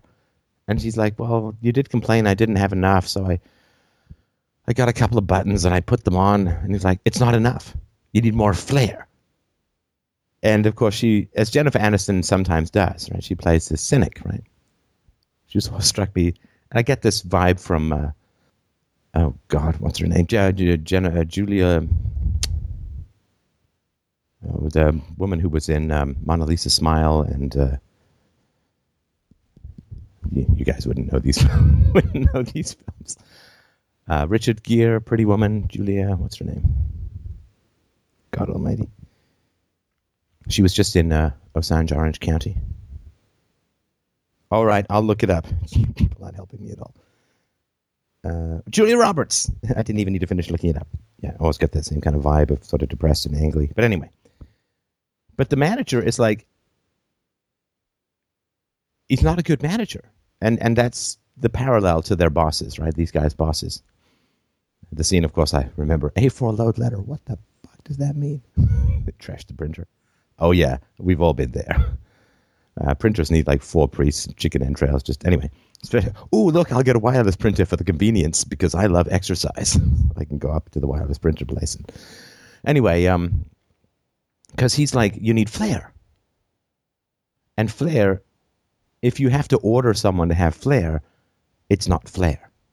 They're just buttons you're forcing someone to wear. Right? So that's a bad manager. Because you want people who are into the flair stuff, not depressed people you stick buttons on like chainmail. And that's not someone you want to work for. Not because there's nothing wrong with the flair thing. I mean, yeah, try and have people have a fun time at your restaurant.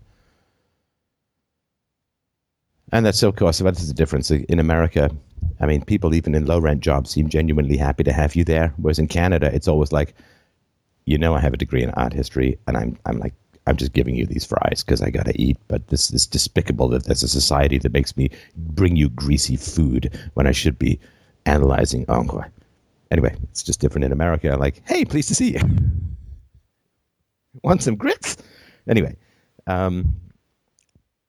so if you really develop excellence, you get better at what you're developing. You recognize your limitations in other areas, and you also recognize when other people are bad at things.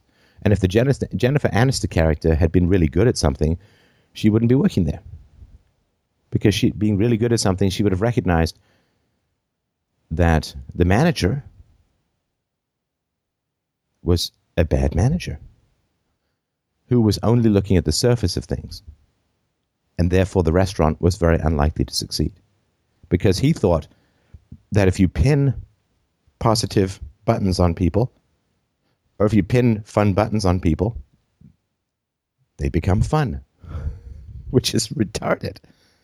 I mean, you said you were suffering from major depressive disorder. Did anyone ever say to you, the cure is flair? Oh, my God. Here are some buttons. Still better than SSRIs. Yeah, right. Right, but nobody, I mean, if someone said that to you, you'd be like, what you're missing, see, is buttons. If only you had some buttons, you'd feel a lot better. And this idea that he'll just pin buttons on her, and she'll then become somebody who wants to have buttons, who wants to be positive. Anyway, I know, it's like pop culture reference 101, but that's what the pursuit of, it's called tchotchkes? Oh, yeah, right. So, yeah, I mean, that's what I mean when I say the pursuit of excellence will always pay off. Just get good at something, and you'll naturally repel people who aren't good at stuff. Yeah, that sounds great. I mean, it's like this shield. Yeah. It's like this shield to incompetence, just being good at something. And the better you get at something, the quicker you'll get to your Elysium fields, right? To your paradise of competent people. But you've got to really work to get good at something. There's a story, it's a pretty good documentary called, I think it's called 50 Feet from Stardom, about backup singers, with a really great segment about, I think, how Let It Bleed was made, but by the Stones, this amazing backup singer. And I think you can get it. You can get it on Netflix. And there is frustration from some of these singers, of course. One of them won a Grammy, and she said, we took too long to make the album, and it just didn't come out in time, and she went back to being a backup singer. And in it, there's a woman who was one of the backup singers for Ray Charles. Ray Charles, of course, an amazing musical genius, in my opinion. And she sang the wrong note in one of their, and of course there's like a 9,000-piece orchestra, screaming fans and so on, and she just sings the wrong note. And what does Ray Charles do? He stops the whole show. He can hear that she sang the wrong note in this unbelievable cacophony of the sort of soul blues that he played, right? Stops the whole show. Pounds with one finger the piano key with the right note. And he's like, sing that note, that note. And she laughed. She says, hey, guess what I never did again? Sang the wrong note, right? He could hear all of that. Frank Sinatra was the same way. He would have like the full orchestra going. He'd be singing at the top of his lungs. And one little fucking oboe in the back would be a tiny bit off key. Like, whoa, whoa, whoa. I think we had a few strangers in here. That's what he used to call bum notes. And he could hear that. And so because he was excellent at what he did, he could hear an oboe player who was making a tiny mistake in a full orchestra. And because Ray Charles was excellent at what he did, in the whole cacophony of a live show, he could hear one backup singer's bum note. And it's a human shield. The faster you get competent, the less you have to deal with incompetent people. That's the payoff. Wow. I really needed to hear that. Thank you. That's your jetpack out of the underworld, man. That's all I could offer you, you know? Well, that's... Blood, toil, tears, and sweat. Sorry, that's my Churchill. Wow. Okay. Thank you. I should... wow, that was unreal. Thank you so much. I don't know. I think I don't want to take up any more time because, you know, it's been kind of a while, but I really appreciate this conversation. It's been tremendously helpful. I got a lot out of it.